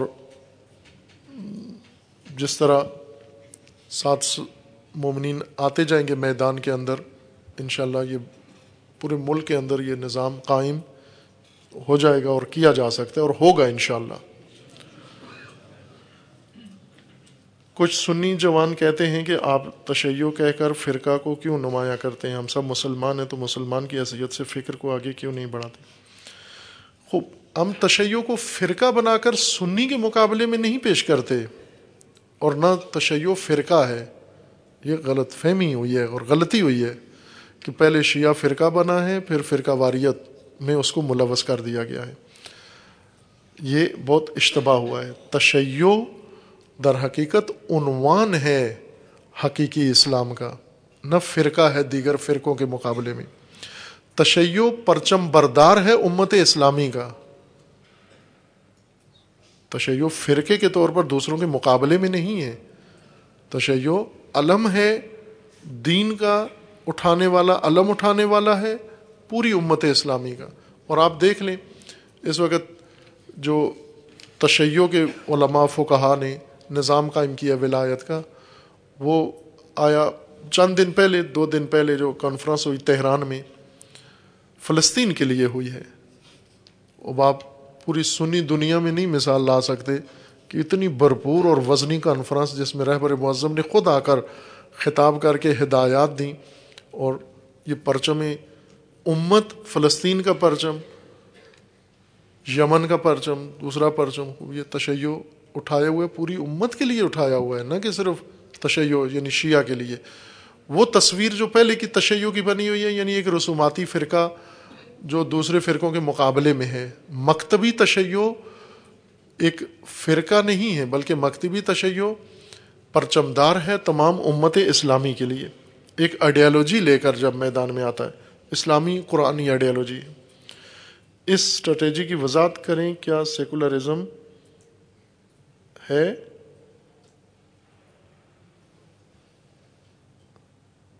کیا یہ سیکولرزم ہے یا نہ ہے؟ زیادہ واضح نہیں ہوا، میں نے عدالتی زبان لکھی ہوئی ہے. مرد ڈاکٹر کا گائنی کے شعبے میں مہارت رکھنا اور علاج کیسا ہے؟ نہیں ہونا چاہیے. مرد کو خواتین کا متخصص نہیں بننا چاہیے. خواتین کے لیے لازم ہے کہ وہ خواتین کی امراض کے لیے ماہر بنے، اسپیشلسٹ بنے. تمام خواتین کی بیماریوں کی اسپیشلسٹ، سرجن، گائنی، دوسرے جتنے شعبے ہیں ان کے، بلکہ معمولی جو نہیں کہ صرف خواتین کی بیماریاں نا، خواتین کو اگر معمول کی جنرل بیماریاں، زکام، نزلہ بھی ہے تو بھی خاتون کے پاس جائے، علاج کرائے. اور خواتین کی ایک بڑی تعداد ہے، پڑھتی بھی ہیں، میڈیکل کالجوں میں بھی پڑھتی ہیں، پاس بھی ہوتی ہیں، لڑکوں سے زیادہ ایڈمیشن لیتی ہیں، نمبر بھی زیادہ لیتی ہیں، لیکن جب لیڈی ڈاکٹر ڈھونڈو تو نظر نہیں آتی. وہاں کہتے ہیں جی مجبوری ہے اب مرد ڈاکٹر کے پاس. مرد مردوں کا علاج کریں. وہ علاج جس میں مرد کو جسم کو چھونا پڑتا ہے، دیکھنا پڑتا ہے، ان شعبوں میں خواتین کریں یہ کام. یہ بہتر ہے، بلکہ لازم ہے. اور مواقع ہیں خواتین تعلیم حاصل کریں جیسا ہر شعبے میں کر رہی ہیں. پائلٹ بن رہی ہیں اور پتہ نہیں کیا کیا کرتب دکھاتی ہیں، تو کیوں نہیں آتی میڈیکل اس میں پڑھتی کیوں نہیں ہیں؟ ٹیچر بنے خود. یہ ایک معمہ ہے کہ ایڈمیشن میں سب سے زیادہ نتائج اعلان ہوتے ہیں، ٹاپ یہ کرتی ہیں، لیکن بعد میں نظر نہیں آتی جاتی کدھر ہیں. یہ تلاش کریں کہاں ہوتی ہیں. سی ایس ایس کا امتحان دے کر سول سروسز میں جانا کیسا ہے؟ چلے جائیں، لیکن پہلے اپنا تقوی بہت مضبوط کر کے جائیں. والے آج کے موضوع سخن سے ہٹ کر ہے. پاکستان میں تمام بڑے علماء میں اتحاد و اتفاق کیوں نہیں ہے؟ جبکہ علماء کی ایسی حالت ہے تب عوام کی کیا حالت ہوگی؟ ہر عالم خود اپنے آپ کو تنہا عالم کیوں سمجھتے ہیں؟ ہمیں بار بار یہ سوال تنگ کرتا ہے.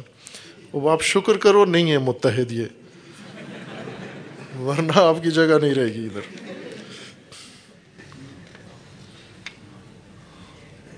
سوپن کی مناسبت سے سوال ہے کہ غامدی کے کچھ ہم لیکچر سن رہے تھے ڈاکٹر استاد کے بھی، جس سے ہم نظام ولایت امامت کی بات کرتے ہیں.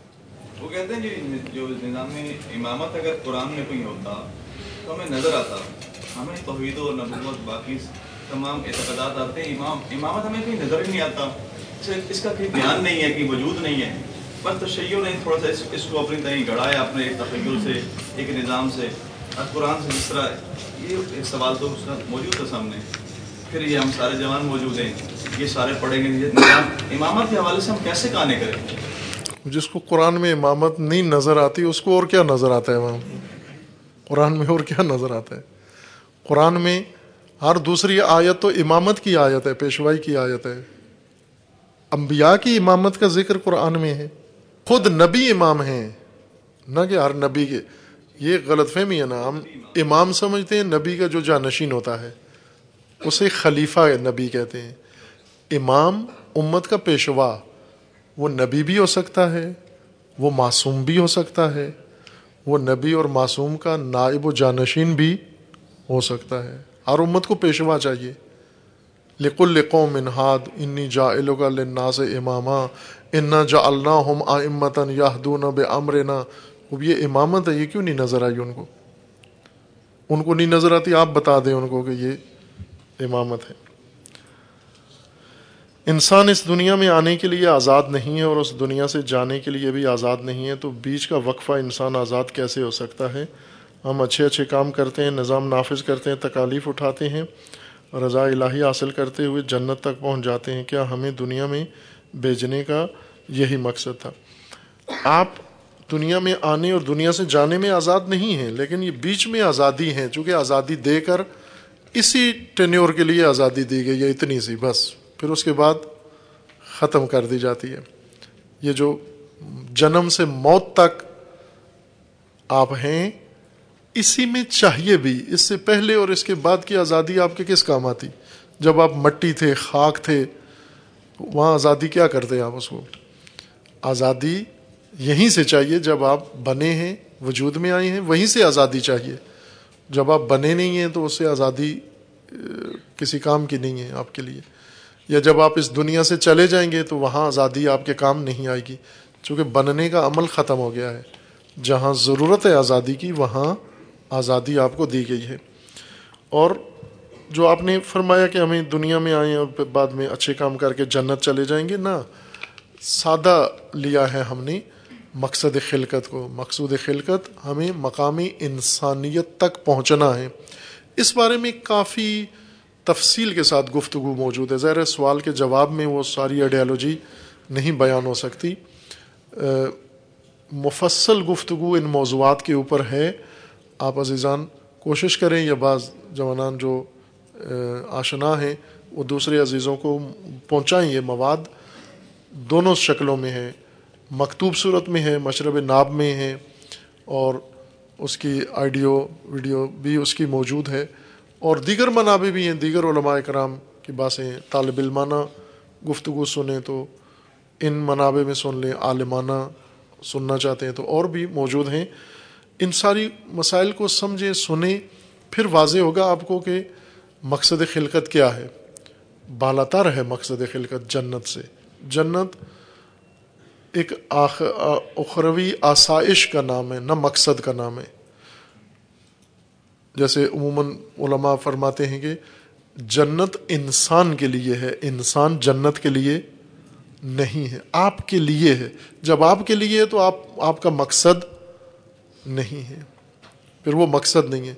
مقصد وہ ہے جس کے لیے ہم ہیں، وہ بالاتر ہے. اس کا ایک عنوان وہ ایک خلیفہ ہونا ہے اللہ کا، انی جاعل فی الارض خلیفہ. اسی کا دوسرا نام انسانیت ہے، مقام انسانیت. اسی کا تیسرا نام قرب الہی ہے. اسی کا چوتھا نام لقاء اللہ ہے. یہ مقصود خلقت انسان ہے. آپ تنظیم و تحریک کے بارے میں کیا نظریہ رکھتے ہیں اور کون سی چیز اس وقت ہمیں ضرورت ہے؟ تنظیمیں خوب ہمارے ملک کا ایک رائج کام ہے اور ضروری. تنظیم کے بغیر پاکستانی کا گزارا نہیں ہے. دو چیزوں کے بغیر پاکستانی جی نہیں سکتا، الیکشن اور تنظیم.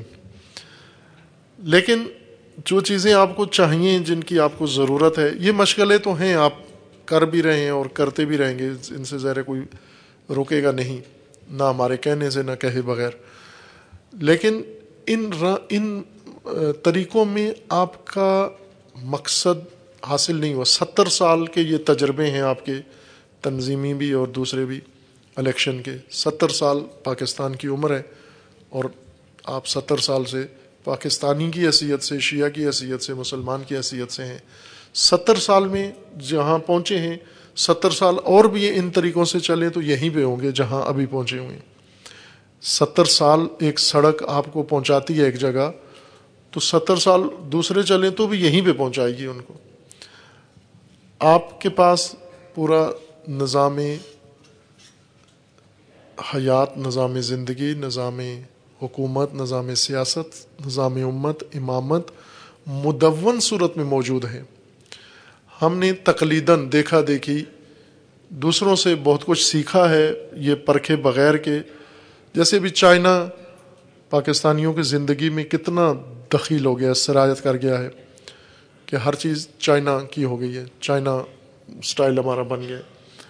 اب اسی طرح ہم اپنے مذہبی اور ان امور میں دیکھیں، مساجد ہیں، مذہبی ادارے ہیں، سیاست ہے، وہ ساری ہم ایک عجیب سٹائل سے انجام دیتے ہیں. مسجد چلانے کے لیے تنظیم بناتے ہیں، انجمن، اس میں الیکشن ہوتے ہیں، اس میں مقابلہ ہوتا ہے، اس میں مومن مومن کے مقابلے میں آتا ہے، پھر باقاعدہ ان میں کمپین چلتی ہے، پھر ایک دوسرے کو کافر و فاسق و فاجر و فاسد و چور ثابت کرتے ہیں مسجد کی صدارت کے لیے. یہ کرتے ہیں، یہ ہر مسجد میں ہو رہا ہے. یہ کیا طریقہ ہے کہ مسجد اللہ کا گھر، دین کا گھر، اور دین کا گھر آپ چلا رہے ہیں بے دینی کے طریقے سے. دین کے گھر کے لیے دین نے کوئی نظام نہیں بنا کے دیا، چلنی کیسے ہے، بننی کیسے ہے، نظام کیا ہوگا اس کا. اگر دین نے بنا کر آپ کو دے دی ہے کہ آپ الیکشن کے ذریعے اس مسجد کو چلاؤ، تو پھر تو ناقص کام کیا نا. ہر چیز کے لیے آپ کے پاس بنا ہوا نظام موجود ہے، اسے پڑھیں، اسے کھولیں.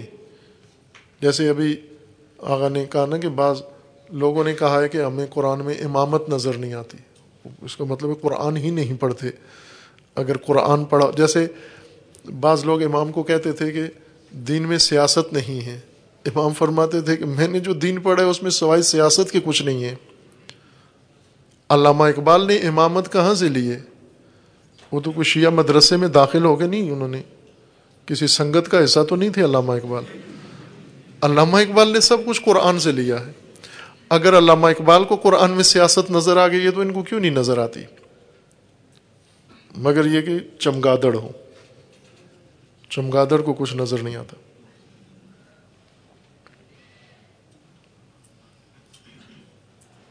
طالب علم کو شیعہ فارم کیوں نہیں دیا جاتا؟ صرف مدرسہ کے طالب علم کو ہی کیوں باہر پڑھنے کے لیے سپورٹ کیا جاتا ہے؟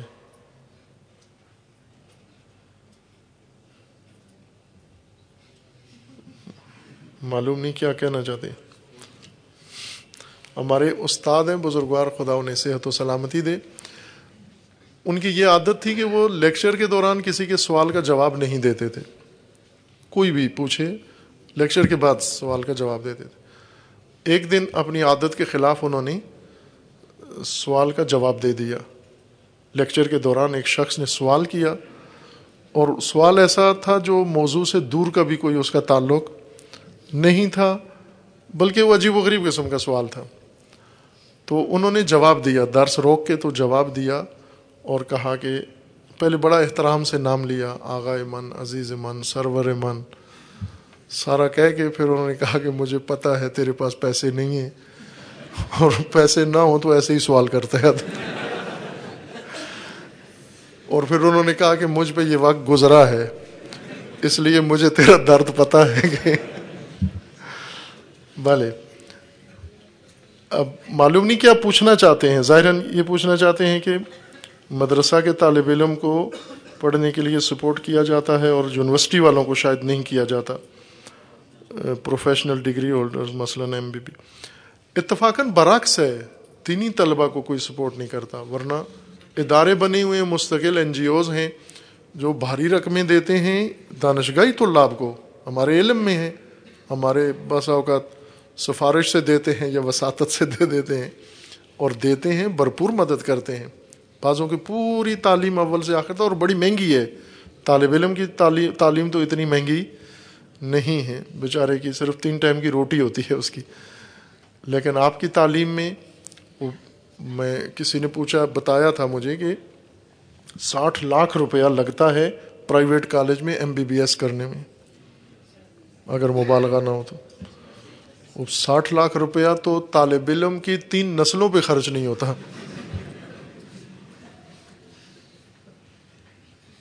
طالب علم سے مراد مدرسے کا طالب علم.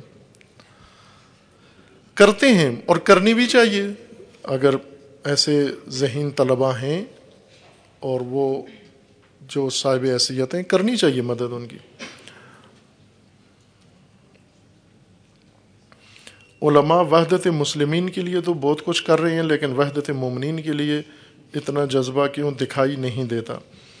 وحدت مومنین مشکل ہے, سخت ہے, دشوار ہے, اس وجہ سے نہیں ہوتی. آپ خود دیکھ رہے ہیں مومنین میں سے, آپ خود مومنین میں سے ہیں, اور دیکھ لیں مومنین کے اندر جو مسائل ہیں. وجہ یہ ہے کہ باقی مسلمانوں کے ساتھ تشیع کا جو اختلاف ہے وہ واضح ہے, روشن ہے. کیا ہے؟ نظریاتی اختلاف ہے, فقہی اختلاف ہے, اعتقادی اختلاف ہے, تاریخی اختلاف ہے. معلوم ہے کیا ہے مشکل, لیکن تشیع کے درمیان کیا مشکل ہے؟ ایک مکتب, ایک نظریہ, ایک امام, ایک کتاب, سب کچھ ایک. اب کیوں اختلاف ہے؟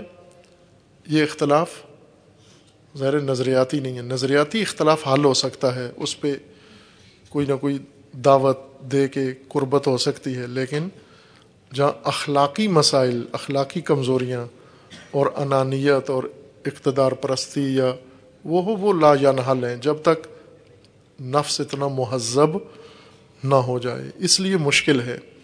پھر دشمن بھی کوشش کرتے ہیں, وہ بھی مختلف بہانوں سے, جیسے ابھی قوم کے اندر مختلف فتنے کھڑے کر دیتے ہیں, ہر بہانے سے تقسیم کرتے ہیں. ممبروں کے اوپر 1980 کی دہائی میں سارے شیعہ کافر کے نعرے لگاتے تھے ممبروں کے اوپر, دشمنان تشیع, اور پھر وہ اودم مچا اور قتل و غارت ہوئی. اب آپ 2000 کے بعد سے دیکھیں تو انہی ممبروں کے اوپر اب پہلے شیعہ دشمن شیعہ کو کہتے تھے, اب خود شیعہ کے ذاکرین خطبہ شیعہ کو اس سے بدتر الفاظ سے یاد کرتے ہیں. یہ فتنے تشیع کے اندر ذرا یہ باہر سے مدد ہوتی ہے ان کی. ایک ہی علاج ہے ان سب کا, جو آپ کے دلوں میں کھٹ کے دغدغے یا سوالات ہیں, ان سب کا ایک ہی علاج ہے شعور, بیداری, آگہی. شعور نہیں ہے تو پھر یہ ساری چیزیں حسرت رہ جائیں گی, آرزو رہ جائیں گی. شعور آیا, یہ سارے مسائل حل ہو سکتے ہیں.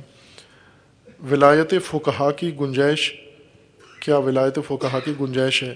ولایت فقہا آپ کہہ سکتے ہیں, لیکن اگر اس سے مراد یہ ہے کہ تمام فقہا ایک زمانے کے وہ ولی ہوں, اب یہ نامعقول سی چیز ہے, یہ ناممکن ہے. یہ نہ اس کے اوپر کوئی دلیل ہے, نہ سند ہے, نہ عملی ہے. یہ ولایت فقہا سے مراد یعنی فقہا کو ولایت ہے یعنی ہر زمانے میں ایک ولی. جس طرح ولایت آئمہ, ولایت آئمہ سے مراد یہ نہیں ہے کہ ایک ہی زمانے میں 10 امام ولی ہوں.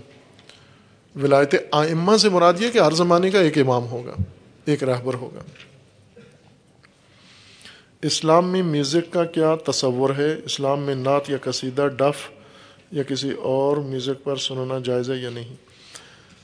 میوزک اگر لعب جس طرح رائج ہے, علماء کے فتاوی میں بھی ہے, ان مقاصد کے لیے تو قطعاً حرام ہے, اس میں کوئی شک و شبہ نہیں ہے. لاہوی مقاصد کے لیے, لعبی مقاصد کے لیے, لیکن بعض استثناء ہیں, جیسے بعض میوزک ایسے ہیں جن میں لاہو و لعب نہیں ہوتی اور بجائے بھی جاتے ہیں, جیسے شادیوں پہ دف بجایا جاتا ہے, یا جنگ میں وہ جنگی مارش بجایا جاتا ہے, یا اور اس طرح کے نقارہ بنایا جاتا ہے اطلاع کے لیے, روزے کے وقت, اذان کے وقت. پہلے جب سپیکر نہیں ہوتا تھا, بجلی نہیں تھی, تو کسی چوٹی پہ یا مکان پہ منارے کے اوپر نقارہ بجاتے تھے.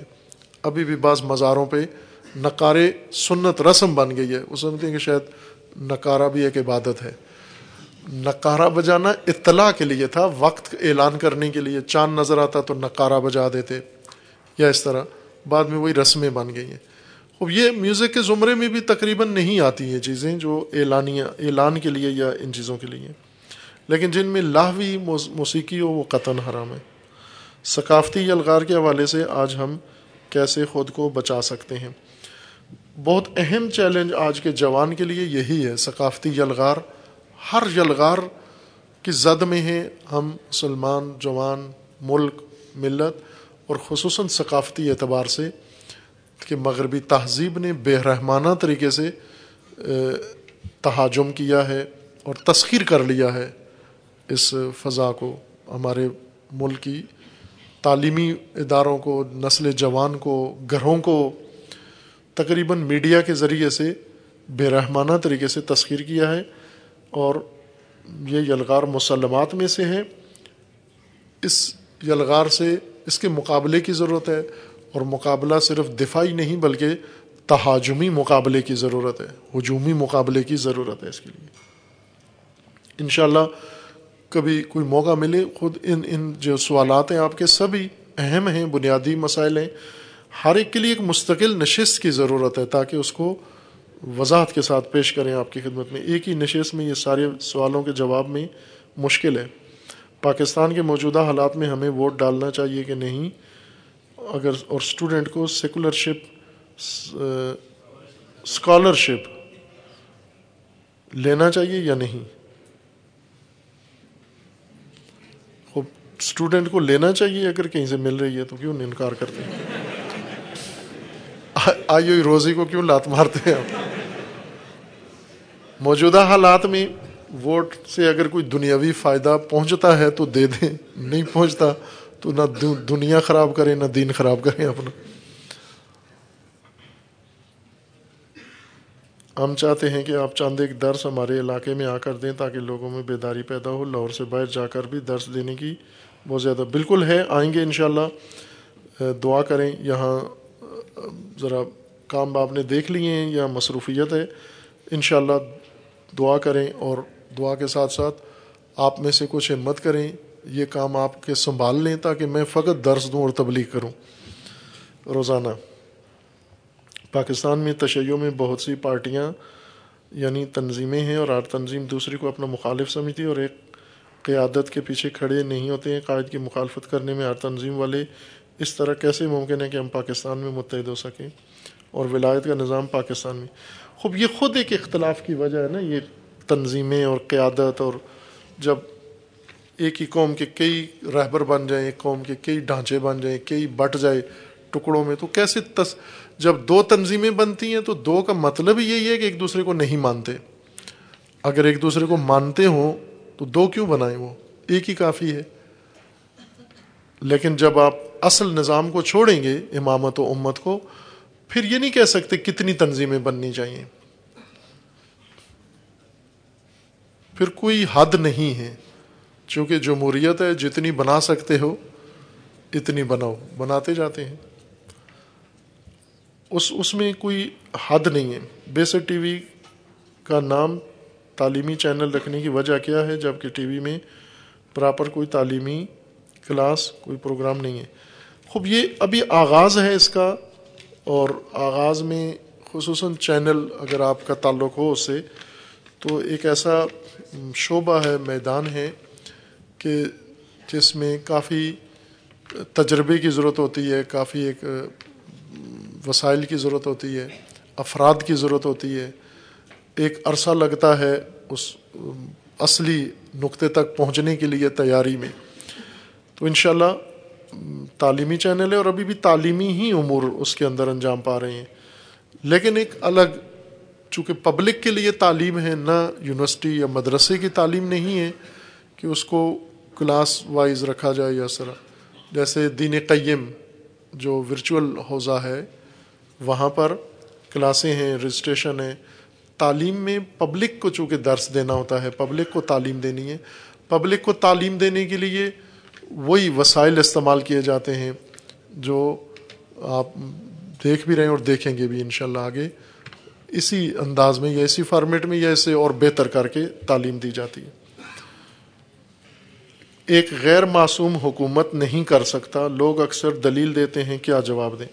خوب غیر معصوم کھانا کھا سکتا ہے، غیر معصوم تجارت کر سکتا ہے، غیر معصوم لین دین کر سکتا ہے، سفر کر سکتا ہے، شادی کر سکتا ہے، شاپنگ کر سکتا ہے، فیکٹری بنا سکتا ہے، کھیت بنا سکتا ہے، سارے کام کر سکتا ہے، حکومت نہیں کر سکتا۔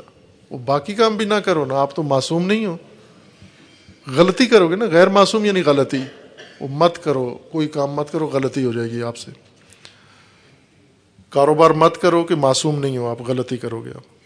تعلیم حاصل نہ کرو کہ معصوم نہیں ہو آپ. پڑھاؤ مت، کیونکہ پڑھاتے ہوئے معصوم تو نہیں ہو، آپ سے غلطی ہو جائے گی. اب یہ سارے کام باقی کر لیتے ہیں، وہاں نہیں سوال اٹھاتے. جب حکومت کی باری آتی ہے، اس جملے کا آپ بتائیں کہ فائدہ کس کو پہنچتا ہے؟ غیر معصوم فقیہ عادل حکومت نہیں کر سکتا. اس میں اس جملے کا بینیفٹ کون لیتا ہے؟ ظالم، طاغوت. یعنی غیر معصوم حکومت نہیں کر سکتا، عادل پس کس کو کرنی چاہیے؟ طاغوت کو. یہی نتیجہ نکلتا ہے. یہ تو پھر غلط ہو جائے گا. قرآن کریم کا فرمانا ہے والذین کفروا اولیاؤہم الطاغوت، جو لوگ منکر ہیں ان کا ولی طاغوت ہے. کم از کم سوال پڑھ ہی دیں سب کے احتراماً. جواب کا وقت سب کا نہیں ہے. اگرچہ اہل تشیع پاکستان میں اقلیت ہیں، تو آپ کیا سمجھتے ہیں کہ ایسی صورت میں امامت قائم ہو؟ بھلے بالکل ہو. یہ اقلیت ہونے سے اپنے آپ کو نکالے اور یہ غلبہ پائے. اور اقلیت کے لیے ہی قرآن کا وعدہ ہے، کم من فئۃ قلیلۃ غلبت فئۃ کثیرۃ باذن اللہ. کتنے چھوٹے قلیل گروہوں کو خدا نے کثیر گروہوں پر غلبہ عطا کیا ہے. یہ وعدہ ہی، یعنی جن کو ہم رکاوٹ سمجھتے ہیں خدا کی شرطیں ہیں. وہ ہم سمجھتے ہیں، ہم کہتے ہیں کمزور ہیں. اللہ کا وعدہ ہی کمزوروں کو ہے. اللہ کا وعدہ ہی یہی ہے، وَنُرِيدُ أَن نَّمُنَّ عَلَى الَّذِينَ اسْتُضْعِفُوا فِي الْأَرْضِ وَنَجْعَلَهُمْ أَئِمَّةً. ہمارا ارادہ ہے کہ ہم مستضعفین کو، کمزوروں کو امامت دیں دنیا کی. جو ڈاکٹر اسرار کو نہیں سمجھ آئی قرآن سے، وہ اللہ کا وعدہ ہے کہ دیں گے ہم. یہ وعدہ خدا ہے کمزوروں کو. اب ہماری نظر میں رکاوٹ کیا ہے؟ تھوڑے ہیں اور کمزور. اور اللہ کا وعدہ ہی ان تھوڑوں اور کمزوروں کے ساتھ ہے کہ اگر آپ تھوڑے اور کمزور درست ہو جاؤ تو امامت آپ کا حق ہے، خدا نے آپ کو دینی ہے. ایک شیعہ معلم ایک یونیورسٹی میں کس طرح ذمہ داری ادا کرے جبکہ وہ ذرا سی بات اپنے مکتب کی طرف اشارہ کرے تو فوراً بھلے کر سکتے ہیں اور بہت بڑی خدمت کر سکتے ہیں. اتفاقاً مجھے بعض اوقات بڑی حسرت ہوتی ہے ان اساتید پر جو دانشگاہوں میں جن کو خدا نے توفیق دی ہوئی ہے. ایک جم غفیر اور کئی نسلیں، 40 سال تک ایک استاد پڑھا سکتے ہیں، صحت و سلامتی خدا دے ان کو، اور کئی نسلیں آتی ہیں اور ان کے سامنے سے گزر کے جاتی ہیں اور ان کے علوم سے استفادہ کرتے ہیں. یعنی غیر معمولی کام کر سکتے ہیں یہ، اور کیا ہے. آپ دیکھیں یونیورسٹیوں میں جو دوسرے لوگ ہیں، انہوں نے یونیورسٹیوں میں ہی یہ جتنے خودکش بمبار ہیں اور لشکر ہیں، یہ سارے کہاں سے بنے ہیں؟ انہی لاہور کی یونیورسٹیوں سے بنے ہیں سارے. وہ اساتذہ اپنا مکتب پھیلا لیتے ہیں اور اپنے کام کر لیتے ہیں. ہمارے اساتذہ، وجہ وہی ہے، ہم فخر نہیں کرتے شیعہ ہونے پر، ہم مضافاتی لوگ ہیں. بڑے عہدے پر رہ کر بھی مضافات میں ہی رہتے ہیں. ایک شخصیت آئے، ریٹائرڈ افسر، یہاں پر آئے اور اندر پہلے آنے کے لیے تیار نہیں تھے، پھر چھپ کے آئے، پھر پتہ نہیں کس طرح سے پھر آ کے سب کو منع کیا کہ کسی کو بتانا نہیں میں ادھر آیا تھا. تو میں نے کہا بھائی آپ آئے کیوں تھے؟ اتنی مشکل میں پڑ گئے ہو آپ ادھر آئے کیوں ہو؟ کہا کسی کو پتہ چل گیا. اس قدر خوف ہراس. کیوں نہ ہم سارے کام سینہ تان کے کریں، گردن اٹھا کے کریں، فخریت. مگر جرم ہے، ہم کوئی نعوذ باللہ کوئی دہشت گردی کر رہے ہیں، کوئی قتل و غارت کر رہے ہیں، کوئی غیر قانونی کام کر رہے ہیں. آپ جیسے ادارے میں ہیں، ایک مومن کی حیثیت سے رہیں. اور یہ تبلیغ ہے آپ کی. آپ جہاں بھی ہیں آپ نماز پڑھیں برملا سجدگاہ رکھ کے سب کے سامنے. چونکہ شیعہ کو حکم ہے کہ وہ جو چپکے سے نماز پڑھنی ہے اس میں بھی تکبیرہ بلند آواز سے کہیں، زور و اثر اور سب میں، اور بالجہر پڑھیں. یہ فقہی مسئلہ بھی ہے کہ جب آپ فرادہ نماز پڑھتے ہیں مرد تو عورتوں کی طرف پڑھتے ہیں. عورتیں مغرب عشاء اور صبح کی نماز کیسے پڑھیں؟ زیر لب آواز نہ نکلے، اور مرد اونچی آواز بالجہر پڑھیں. لیکن آپ نے کسی مرد کو اونچی آواز پڑھتے ہوئے سنا نہیں ہوگا. زنانہ نمازیں پڑھتے ہیں خاموشی کے ساتھ، بالجہر پڑھیں تاکہ اطراف والے متوجہ ہوں کوئی نماز پڑھ رہا ہے. دیکھیں آپ، ممکن ہے ایک نماز ایک جوان کی تعلیمی ادارے کے اندر کتنے لوگوں کی غلط فہمیاں دور کر دے، ان کی نفرتیں کم کرے، ان کے شبہات دور کرے، انہیں شرمندہ کرے کہ جنہیں ہم متہم کرتے ہیں وہ دیکھیں کتنے پاکیزہ ہیں اور کس قدر پابند ہیں نمازوں کے. پڑھتے ہیں بعض، لیکن بند کمروں کے پیچھے جا کے پڑھتے ہیں، چھپ کے پڑھتے ہیں، اپنے روم میٹ کو بھی پتہ نہیں ہونے دیتے کہ نماز پڑھی ہے یا نہیں پڑھی، بے نماز بن کے رہتے ہیں ادھر. ایک مومن اور بتا رہے تھے، ہمارے ادارے میں جب زور کا وقت ہوتا ہے سارے اٹھ کے نماز کے لیے چلے جاتے ہیں. وہ ایک مومن ہے، غیر مومن نماز پڑھنے جاتے ہیں، مومن وہیں بیٹھا رہتا ہے. ایک ایسا مومن ہے جو نماز کے وقت وہیں بیٹھا رہتا ہے. وہ کہہ رہے تھے، میں نے اسے کہا کہ بھائی نماز نہیں پڑھتا، سگریٹ پینے ہی نکل جائے اگر تو نماز کے وقت، تاکہ لوگ یہ سمجھیں کہ یہ بھی جاتے ہیں.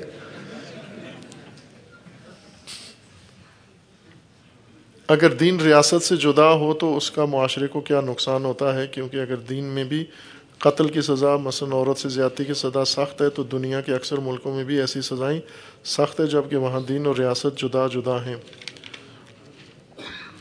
یہ سیکولرزم ہے کہ دین کو ریاست سے جدا کرنا ہے. دین میں ہر چیز انسان کی دین انسان کی ہدایت کے لیے ہے.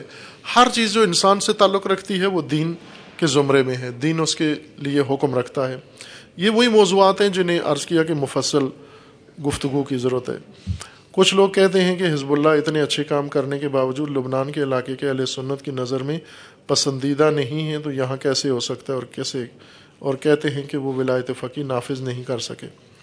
حزب اللہ تو اہل سنت کی آنکھوں کی ٹھنڈک ہے، ان کے سروں کا تاج ہے. یہ کس نے بتایا کہ پسندیدہ نہیں ہے؟ اتفاقاً اہل سنت تمام عرب عوام حزب اللہ کو دل و جان سے چاہتے ہیں، بلکہ یہ جو بڑے بڑے دشمن ہیں حزب اللہ کے اور تشیع کے، ان کے گھروں کے اندر یہ اتفاق رونما ہوا ہے. یہ بات مجھے ایک سعودی حجازی عالم دین نے بتائی. ایک ملاقات میں انہوں نے یہ ماجرا چند سال قبل بتایا تھا کہ کا ایک نام لیا، میرے ذہن سے اتر گیا ہے، ایک علاقے کا، نجد کے جوار میں ایک معروف علاقہ ہے، ابھی میرے ذہن سے نام اتر گیا، کہ وہاں کی بہت مشہور شخصیت ہے، عالم اور سخت شیعہ دشمن ہے. وہ شخص عالم دین بھی ہے اس علاقے کا اور بڑی شہرت ہے سعودیہ میں اس کی. تو ایک دن اس نے کہا کہ اس نے خود مجھے یہ بات کہی بہت سخت لہجے میں، یعنی لان کر کے، کہ کہا میرے اوپر لان کی اس نے کہ لعنت ہو تمہارے اوپر کہ تم نے میرا گھر بھی خراب کر دیا ہے. تو میں نے کہا کہ ہم نے کیسے تمہارا گھر خراب کر دیا؟ ہم تو کبھی پتہ ہی نہیں گھر تمہارا ہے کہاں، کیسے ہم نے تمہارا گھر خراب کر دیا؟ اس نے کہا خراب اس طرح سے کر دیا ہے کہ میں نے عہد کیا ہوا تھا کہ جہاں کوئی شیعہ ہوگا میں اس گھر میں داخل نہیں ہوں گا، جہاں کوئی شیعہ کی کوئی چیز ہوگی، نام بھی ہوگا، میں اس گھر میں نہیں جاؤں گا. یہ میرا عہد تھا. اور کہا کہ وہ میرے بیٹے نے سید نصر اللہ کی تصویر اپنے گھر میں لا کے لگا دیا، اب میں عہد پر باقی ہوں، میں اس گھر میں ہی نہیں جا سکتا. کہہ رہا تھا وہ اس کو لان کر رہا تھا عالم کو کہ تم نے ہمارے گھر خراب کر دیے. آپ کو کیا معلوم ہے کہ سید نصر اللہ کا کیا مقام ہے اہل سنت عرب لوگوں کے دلوں کے اندر؟ واقعاً دل و جان سے چاہتے ہیں انہیں. یہ غلط فہمی ہے. یہ پاکستان کے موجودہ نظام تعلیم کو کن کن مراحل سے گزار کر تعلیم کے اصل مقصد تک پہنچایا جا سکتا ہے؟ یہ بھی انہی اہم بنیادی سوالوں میں سے عرض کیا کہ تعلیم پر انشاءاللہ گفتگو زیادہ کریں گے. میں یہ عرض کر دوں کہ شروع میں جب ہم قم سے موقع ملا کہ پاکستان جائیں گے خدمت اس حوزہ کے لیے، شروع میں ارادہ یہ تھا کہ ہم حوزے میں کلاسیں بھی شروع نہیں کریں گے، داخلے نہیں، کچھ بھی نہیں ہوگا. پہلے 6 مہینے فقط پورے ملک میں کانفرنسیں، سیمینار اور مجالس منعقد کر کے اپنی قوم کو فقط تعلیم کے مقصد اور فلسفہ تعلیم سے آگاہ کرنا ہے، اور پھر اس کے بعد ہم شروع کریں گے. لیکن جب یہاں آئے تو الٹ تھا نظام سارا. ادھر آگے اینٹیں، گارا، سریا، سیمنٹ اور یہ چیزیں ہماری انتظار میں تھیں، اور پھر اس وقت سے ابھی تک یہ موقع نہیں ملا. انشاءاللہ دعا کریں موقع ملے، اور یہ چیزیں ضروری ہیں آپ عزیزوں کے سامنے بیان کرنا، چونکہ زیادہ حقدار آپ ہیں. نظام تعلیم کو سمجھنا، نظام تعلیم کی مقصدیت، اس کا فلسفہ اور اس کے اغراض و مقاصد. علوم سائنسی اور علوم دینی کی جدائی کے متعلق ہماری رہنمائی. یہ جدائی بہت غلط ہوئی ہے، پہلے نہیں تھی. آپ جتنے بڑے بڑے سائنسدان ہیں سب علماء دین ہیں. تاریخ پڑھ کے دیکھیں، مخترع جتنے ہیں، موجد جتنے ہیں، یہ دینی مدرسوں سے پڑھتے تھے. ابن سینا، زکریا رازی، ابن حیثم، خواجہ طوسی، بیرونی، یہ سارے جتنے بھی تھے سائنٹسٹ بڑے بڑے، یہ سارے. عطا آپ حیران ہوں گے کہ بعض موسیقی کے ماہرین بڑے بڑے علماء تھے. موسیقی کی کتابیں جنہوں نے لکھی یہ بڑے علماء تھے. فارابی موسیقی کے باب میں اجتہادی گفتگو فارابی نے کی ہے، کیونکہ موسیقی فلسفے کا حصہ ہے، علم موسیقی. اہل مغرب و امریکہ نے ٹیکنالوجی کے ذریعے ایسی گندی چیزوں کو ہمارے معاشرے میں لاگو کیا ہے، ہم ان سے کیسے بچ سکتے ہیں؟ خوب ظاہر ہے کہ ہم گندی ٹی وی بند کر کے تو پھر کیا کریں باقی وقت میں ادھر. اس کے لیے کوئی صحیح صاف ستھرا ٹی وی ہونا چاہیے ہمارے پاس. اور آغاز ہو گیا ہے انشاءاللہ، یہ بڑھنا چاہیے سلسلہ. ہمارا ارادہ ہے انشاءاللہ، آپ دعا کریں کہ 5 سال بعد 5 ٹی وی چینل ہوں. یہ تعلیمی ہے، آپ کا نیوز چینل ہو، آپ کا سپورٹس چینل ہو، آپ کا انٹرٹینمنٹ چینل ہو، آپ کا بچوں کا چینل ہو، آپ کا جوانوں کا چینل ہو، آپ کا خواتین کا چینل ہو، جو 24 گھنٹے ان مخاطبین کو رہنمائی کریں، ہدایت دیں. اور ظاہر ہے کہ وہ باہر سے یا آسمان سے تو کسی نے نہیں اترنا. آپ بیسر ٹی وی چینل میں جو دیکھتے ہیں سارے طالب علم ہیں حوضے کے. یہ اکبر چاچو طالب علم ہے یہ حوضے کا، اگر دیکھا ہو آپ نے، موبائل پہ ہے، کبھی دیکھ لیں آپ اس کو. آپ بہتر کر سکتے ہیں، یہ کردار ادا کر سکتے ہیں. اور ہر حوالے سے آپ عزیزان اپنے پروفیشن سے بھی تعلق رکھیں، کوئی حرج نہیں ہے. ڈاکٹر ہیں آپ کریں، پہلے ٹائم پہ لوگوں کو علاج معالجہ کریں، پچھلے ٹائم پہ آ کے اداکاری کریں. انجینئر ہیں کریں، ایسے ہو رہا ہے، بہت بڑے لوگوں نے کیا ہوا ہے یہ کام. خبریں پڑھیں، تجزیے کریں، دروس دیں، لیکچر دیں. اس تعلیمی چینل میں آگے آئیں گے ہم. بہت سارے اسکولوں کے دروس بھی انشاءاللہ اس کے اندر چلائیں گے، یونیورسٹی کے دروس چلائیں گے، حوزے کے دروس اس کے اندر علمی شخصیات کو دعوت دیں گے. ابھی آمادگی کا مرحلہ ہے، ابھی اس کے اندر ایک قسم کا ٹیسٹنگ پیریڈ ہو رہا ہے. کیا پاکستان کی بیوروکریسی میں شامل ہونا بھی نظام غیر الہی میں شامل؟ بیوروکریسی اگر خدمت خلق کے لیے ہے تو کوئی حرج نہیں ہے، اگر خدمت طاغوت کے لیے ہے تو پھر اس میں اشکال ہے. پاکستان میں انقلاب لانے کیا اتحاد کی ضرورت کتنی ہے؟ بہت ہے، ممکن نہیں ہے اتحاد کے بغیر ہو، لیکن اتحاد کے لیے شعور کی ضرورت ہے. جوانوں کے لیے اول مرحلہ کیا ہے؟ وہ کون کون سے عمل انجام دیں؟ مطلب کسی خاص ڈھانچے کو عمل میں لائیں یا انفرادی طور پر؟ عرض کیا ہے کہ سب سے پہلے بیدار ہوں، آگاہ ہوں، اور اپنے شعور کو نم پیدا کریں تاکہ یہ عملی رکاوٹیں جتنی ہمیں لگ رہی ہیں یہ آسان نظر آئیں.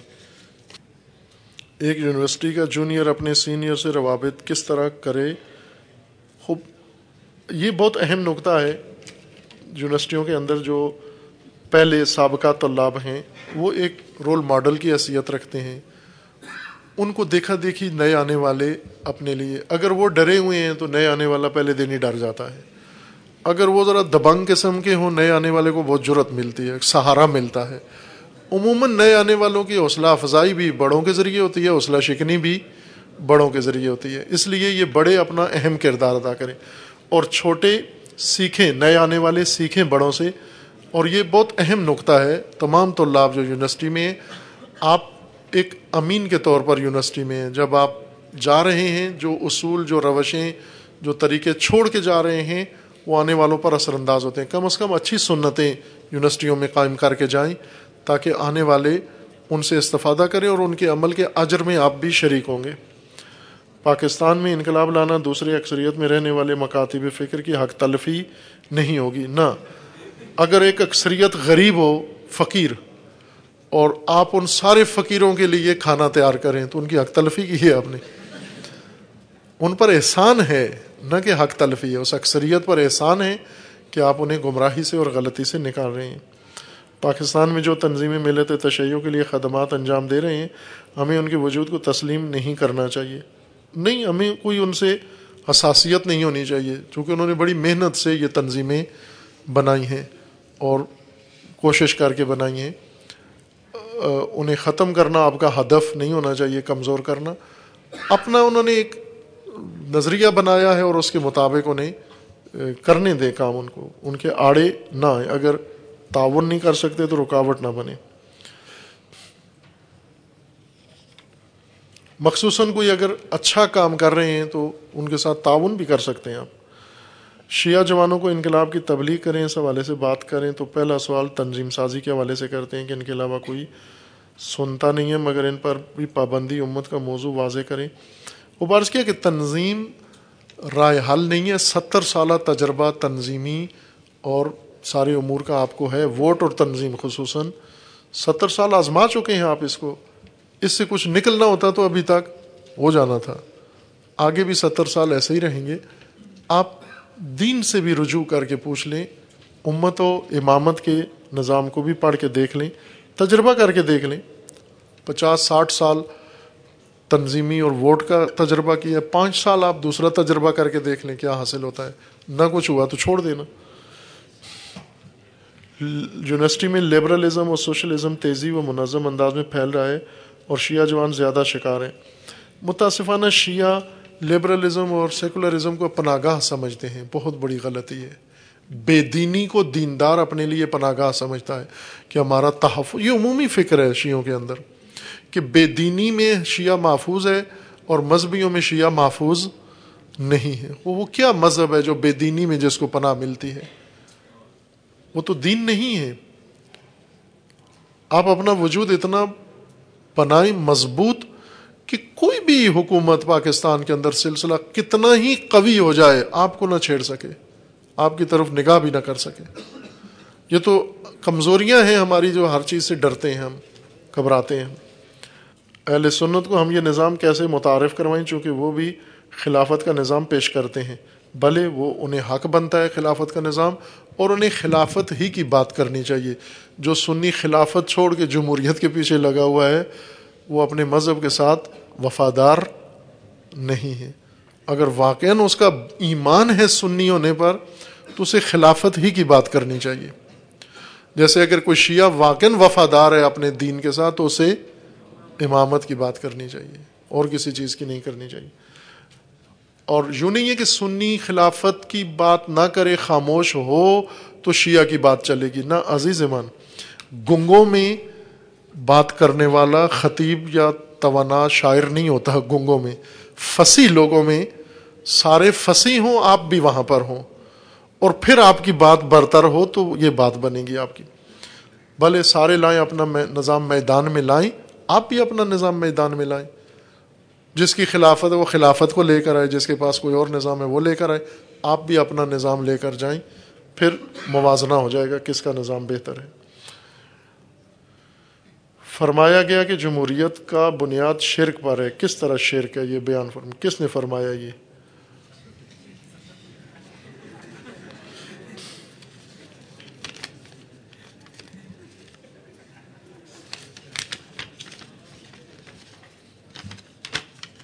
یہ ہیڈ فون اتار لیں گے، بعض لگائے ہوتے ہیں نا ہیڈ فون، اس میں وہاں سے کسی نے فرمایا ہوگا۔ لکھا ہوا ہے کہ یہ جو 39 ملک کا اتحادی فوج کا سربراہ پاکستان سے لیا گیا، اس صورت میں پاکستانی شیعوں کا کیا کردار رہنا چاہیے؟ خوب کم از کم پاکستانی شیعوں کو اپنے ان ہیروز کے بارے میں تو آگاہی ہو جانی چاہیے کہ یہ کیا ہیں، اندر سے کیا ہیں یہ، جو جا کے جو شخص اتنی عزت ملی ہیرو ایک قوم کا، یعنی کہہ جاتے ہیں نا قائد اعظم کے بعد دوسرا آدمی، قائد اعظم کے بعد دوسرا آدمی ایک لچر قسم کے شہنشاہ کا جا کے ملازم ہو جاتا ہے وہاں پر، صرف اس لیے کہ $2.5 ملین تنخواہ ہے. کس قدر افسوسناک ہے. یہی کمزوری ہے ہماری، یہ بک جانا، ملازمت، آخرکار پھر ملازمت پہ جا روکی کشتی. آپ تو سربراہ تھے، آپ تو چیف تھے، چیف جا کے ملازم ہو گیا، وہ بھی ایک شاہ کا، اور وہ بھی گندے ترین شاہ کا، دنیا میں سب سے گندے شاہ. اپنے ملک سے باہر اسلامی ممالک میں شیعوں کی مدد کے لیے جیسے شام، یمن، عراق، ایران ہو، اگر اپنے کے قوانین کے منافی نہ ہو تو اس صورت میں کیا حکمت؟ پاکستان دیکھیں، آپ یمن چلے جائیں، یمن بچا لیں، شام چلے جائیں، شام بچا لیں، تو پاکستان کے لیے یمن سے آئیں گے، یمنی آئیں گے ادھر آ کے؟ کوئی یمنی آئے گا پاکستان؟ کیا آپ کا ملک بالکل محفوظ ہے، بچا ہوا ہے، کسی چیز کی اب آپ کی ضرورت نہیں ہے، بالکل فالتو ہیں آپ یہاں پر؟ یہ کیسے ہے؟ آپ کا ملک سب سے زیادہ ضرورت مند ہے، آپ کا ہر چیز سے زیادہ. آپ کی قوم سب سے زیادہ آپ کی محتاج ہے.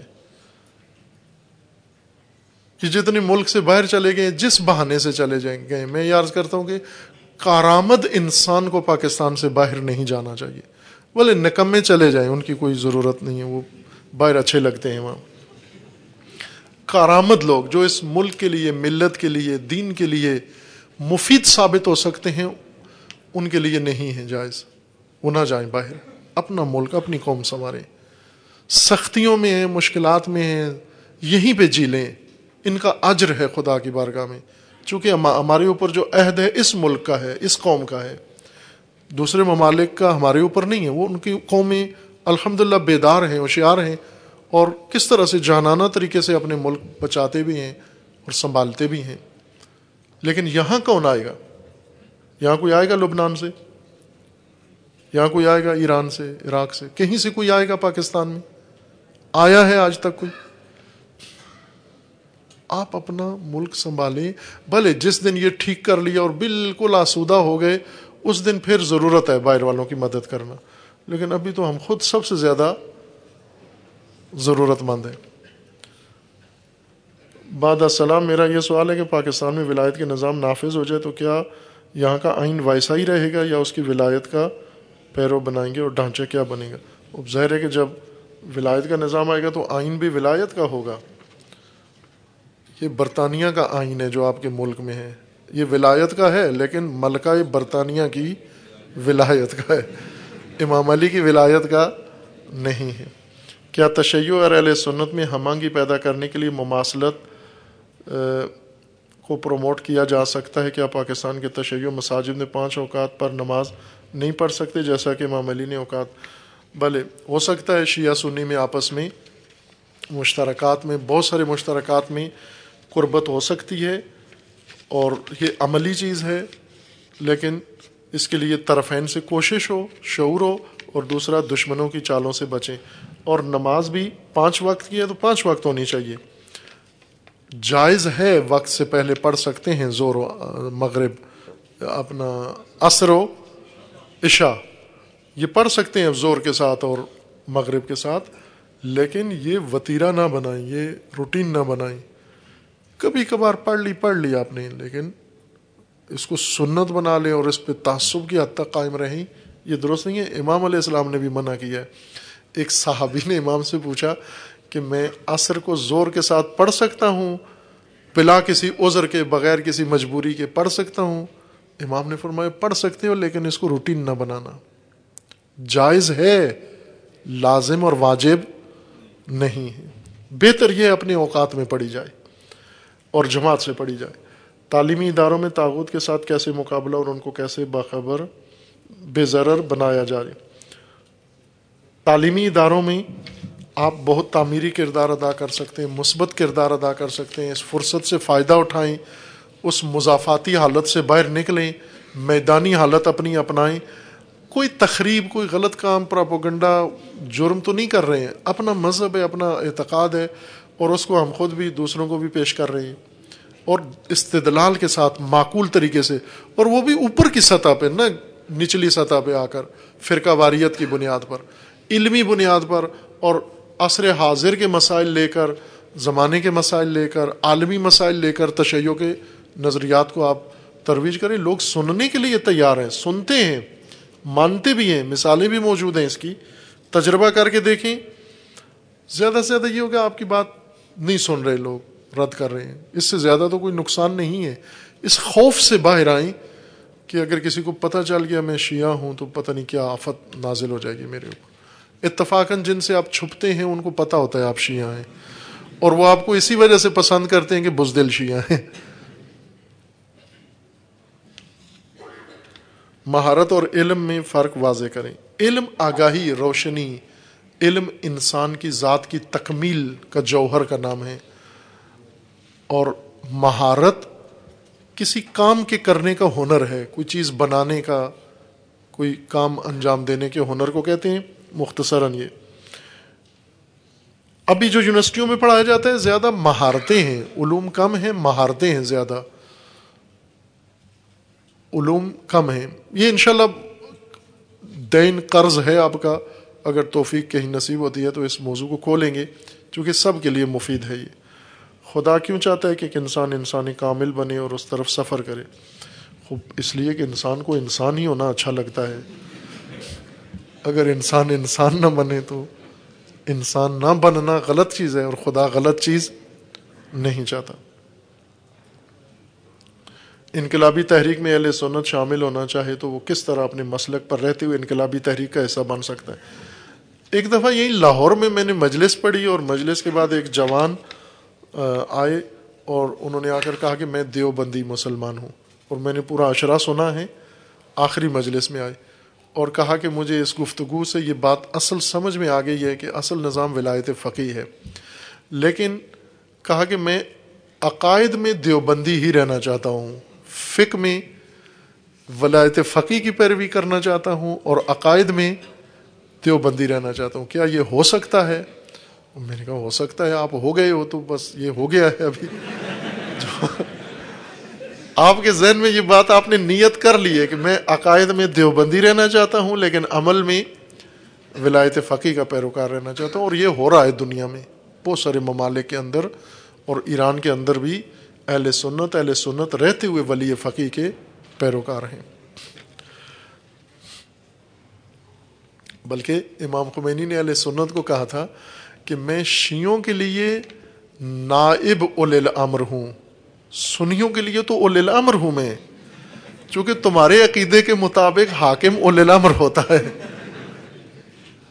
ہاں، شیعوں کے مطابق میں نائب اولی الامر ہوں، لیکن آپ کے اعتقاد کے مطابق تو اولی الامر ہوں میں. وہ تو اولی الامر مانتے ہیں.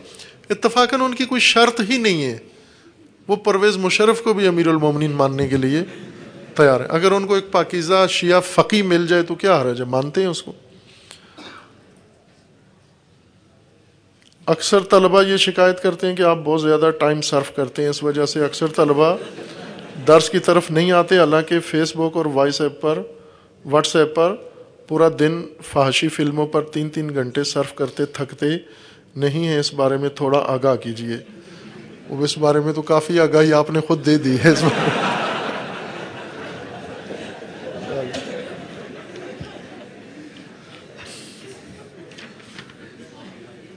آپ نے فرمایا مکتبی جوان اپنے وجود کا اظہار کھلم کھلا کرے، جبکہ اگر حقیقت میں ایسا ہوتا ہے تو فوراً اس کی آواز کو دبا دیا جاتا ہے. لہذا اسلام اس پاکستانی پرآشوب معاشرے میں یہ کیسے ممکن ہے؟ دبائیں گے؟ ظاہر دشمن تو اپنا کام کرتا ہے نا. شیطان کو اگر آپ کہیں کہ آپ شرافت سے کام لو، مجھے اپنا وجود ظاہر کرنے دو، اور آپ بیٹھ جاؤ آرام سے، تو یہ تو نہیں ہونا. یہ نبیوں کے ساتھ بھی نہیں ہوا. بس نبی موسیٰ آئے ہو، فرعون سے کہا ہو کہ مہربانی کر تو تھوڑے دن آرام کر اور میدان مجھے دے، میں کر. یہ تو نہیں ہوتا. وہ اپنا کام کریں گے، وہ سمجھوتے کے لیے تیار. ان کے اندر آپ نے اپنا راستہ نکالنا ہے.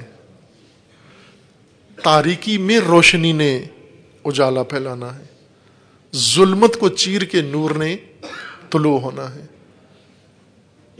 یہ تو کہ وہ پیچھے ہٹیں تو پھر ہم جائیں، یہ بنی اسرائیل والی بات ہو گئی. انہیں حضرت موسیٰ نے کہا جاؤ حملہ کرو، تو انہوں نے کہا آگے وہ دیکھے کتنے طاقتور قوم بیٹھی ہوئی ہے. کہا کہ آپ جاؤ اور آپ کا خدا جاؤ، دونوں لڑو، جب ان کو نکال باہر کرو گے پھر ہم آ جائیں گے۔ علامہ اقبال کی کتاب بانگ درا سے ماخوذ نظم ہے، صدیق چونکہ خلیفہ اول کی شان میں لکھی گئی ہے۔ آخری شعر یوں ہے: پروانے کو چراغ ہے بلبل کو پھول بس، صدیق کے لیے خدا کا رسول بس۔ اس میں اشکال کیا ہے؟ شعر ہے، عالی شعر ہے بہت۔ اب آپ کو صرف اس نام سے تھوڑا سا حساسیت ہو گئی ہے، ورنہ شعر تو بہت عالی ہے۔ آپ صدیق، ہر انسان جو صاحب صدق ہو صدیق ہے، یہاں شخص واحد، فرد واحد نہیں علامہ اقبال بیان کرنا چاہ رہے، وہ مثال ہو سکتی ہے، لیکن اصل چیز جو بیان کرنا چاہ رہے ہیں وہ کیا ہے کہ جس کے پاس رسول اللہ کا سرمایہ ہو اسے اور کچھ بھی نہیں چاہیے۔ آپ یہ روح مطلب لیں، جن کے پاس رسول کا سرمایہ ہو انہیں اور کچھ بھی نہیں چاہیے۔ اور کس چیز کی خدا سے تمنا کرتے ہیں؟ اللہ کے رسول کی سعادت ان کے پاس موجود ہے۔ ولایت کے نظام کو نافذ کرنے کا طریقہ کیا ہونا چاہیے؟ کیا اس کا طریقہ یہ ہے کہ شیعوں کو آمادہ کر کے سڑکوں پر آ جائیں اور اپنے سنی بھائیوں کو کیسے آمادہ کریں؟ سڑکوں پر تو کوئی کام نہیں ہوتا۔ کیوں یہ اکیڈمیوں میں کیوں نہیں کرتے یہ کام آپ؟ چونکہ ہم ہیں ہی اصل میں اسٹریٹ فورس ہیں، ہماری تربیت یہی ہوئی ہے، اور وہ بھی چند گھنٹوں کے لیے۔ اتفاقاً شیعہ کی جو تیاری ہوئی ہے وہ اتنی ہی ہے، اسٹریٹ پاور ہیں چند گھنٹوں کے لیے۔ اگر عاشور تھوڑا سا لمبا ہو جائے یہ نہیں ٹک سکتے۔ یہ پہلے سے انہوں نے سب نے ٹائم ایڈجسٹ کیا ہوتا ہے، اتنے بجے جائیں گے اتنے بجے نکل جائیں گے۔ اگر تھوڑا سا لمبا ہو جائے، مثلا ہوتا ہے بسا اوقات جلوس میں عزاداری میں دھرنا دے دیں، پھر مصیبت آ جاتی ہے کہ اب کیسے رکیں یہاں پر چند گھنٹے۔ اور ٹریننگ ہماری یہی ہے کہ ہم صرف سڑکوں کے لیے ہیں چند گھنٹوں کے لیے، ہم سسٹم کے لیے نہیں بنے، ہم اداروں کے لیے نہیں بنے، ہم اکیڈمیوں کے لیے نہیں بنے، ہم انفراسٹرکچر کے لیے نہیں بنے، ہم نظریے کے لیے نہیں بنے، ہم تھیوری کے لیے نہیں بنے، ہم بہت سارے کاموں کے لیے ہماری تربیت نہیں ہوئی، ہم مدیریت کے لیے نہیں بنے، ہم مینجمنٹ کے لیے نہیں بنے، ہم ایڈمنسٹریشن کے لیے نہیں بنے۔ ہر آدمی ہمارا سڑک کے لیے تیار ہے، وہ بھی تھوڑی دیر کے لیے ٹرک پر آنے کے لیے۔ ٹرک سپیکر ہوتے ہیں نا، ٹرک خطیب، جو ریلی کے دن تھوڑی دیر کے لیے آتے ہیں، چند جملے بولتے ہیں، گلا بیٹھ جاتا ہے، پھر اتر جاتے ہیں۔ بس یہ اتنی پرفارمنس ہے ان کی، کیمرہ سامنے لگا ہوا۔ نہ عزیز من، یہ نہیں ہوتی امت سازی۔ امت سازی اکیڈمیوں میں ہوتی ہے، امت سازی تعلیمی اداروں میں ہوتی ہے۔ امت سازی بہت بنیادی کام ہے، نظریاتی کام، گھروں میں بچوں کی تربیت، خواتین کی تربیت، امت کی تربیت، یہ سارے کام ہیں جو آپ کو انجام دینے ہیں۔ میں حکومت میں جانا چاہتا ہوں لیکن میرے والدین کہتے ہیں کہ یہ غلط ہے، مجھے کیا کرنا چاہیے؟ خوب آپ والدین سے پوچھو مجھے کیا کرنا چاہیے۔ کیا سنی یا اہل حدیث امام کی اقتداء میں نماز ظہر باجماعت ادا کی جا سکتی ہے؟ مکہ مدینہ میں تو فتویٰ و حکم ہے کہ کر سکتے ہیں آپ اقتداء کی نیت سے بھی، لیکن اگر مکہ مدینہ میں نہیں، اپنے شہروں میں ہیں، جماعت میں شریک ہو سکتے ہیں، احتیاطاً نیت اپنی کر لیں، یعنی فرادہ نیت کے ساتھ شامل ہو جائیں جماعت میں، اپنے طریقے پر نماز ان کے ساتھ مل کر پڑھ سکتے ہیں آپ، اس میں کوئی حرج نہیں ہے۔ معذرت کے سوال صرف قرات کیے میں نے، جواب بازوں کا عادت نہیں ہے میری تفصیل مختصر جواب دینا، صرف آپ کے احترام میں سارے سوال پڑھ دیے ہیں، یہ محفوظ ہیں۔ انشاءاللہ اگر پھر اللہ نے توفیق دی ان سارے موضوعات کو الگ الگ انشاءاللہ زیر باس لائیں گے، اور آپ کے لیے خداوند تبارک و تعالیٰ سے صحت و سلامتی، تعلیم و عمل اور ہر زندگی کے میدان میں کامیابی، موفقیت اور کامرانی کی دعا کرتے ہیں۔ آپ اپنی سلامتی کے لیے، اپنے والدین کے لیے اور امت اسلامیہ کے لیے، خدمت گزاروں کے لیے، اور یہ دوستان جنہوں نے آپ کے ساتھی جنہوں نے یہ زحمت محنت کی اہتمام کیا ہے، ان سب کے لیے صلوات پڑھیے محمد و آل محمد۔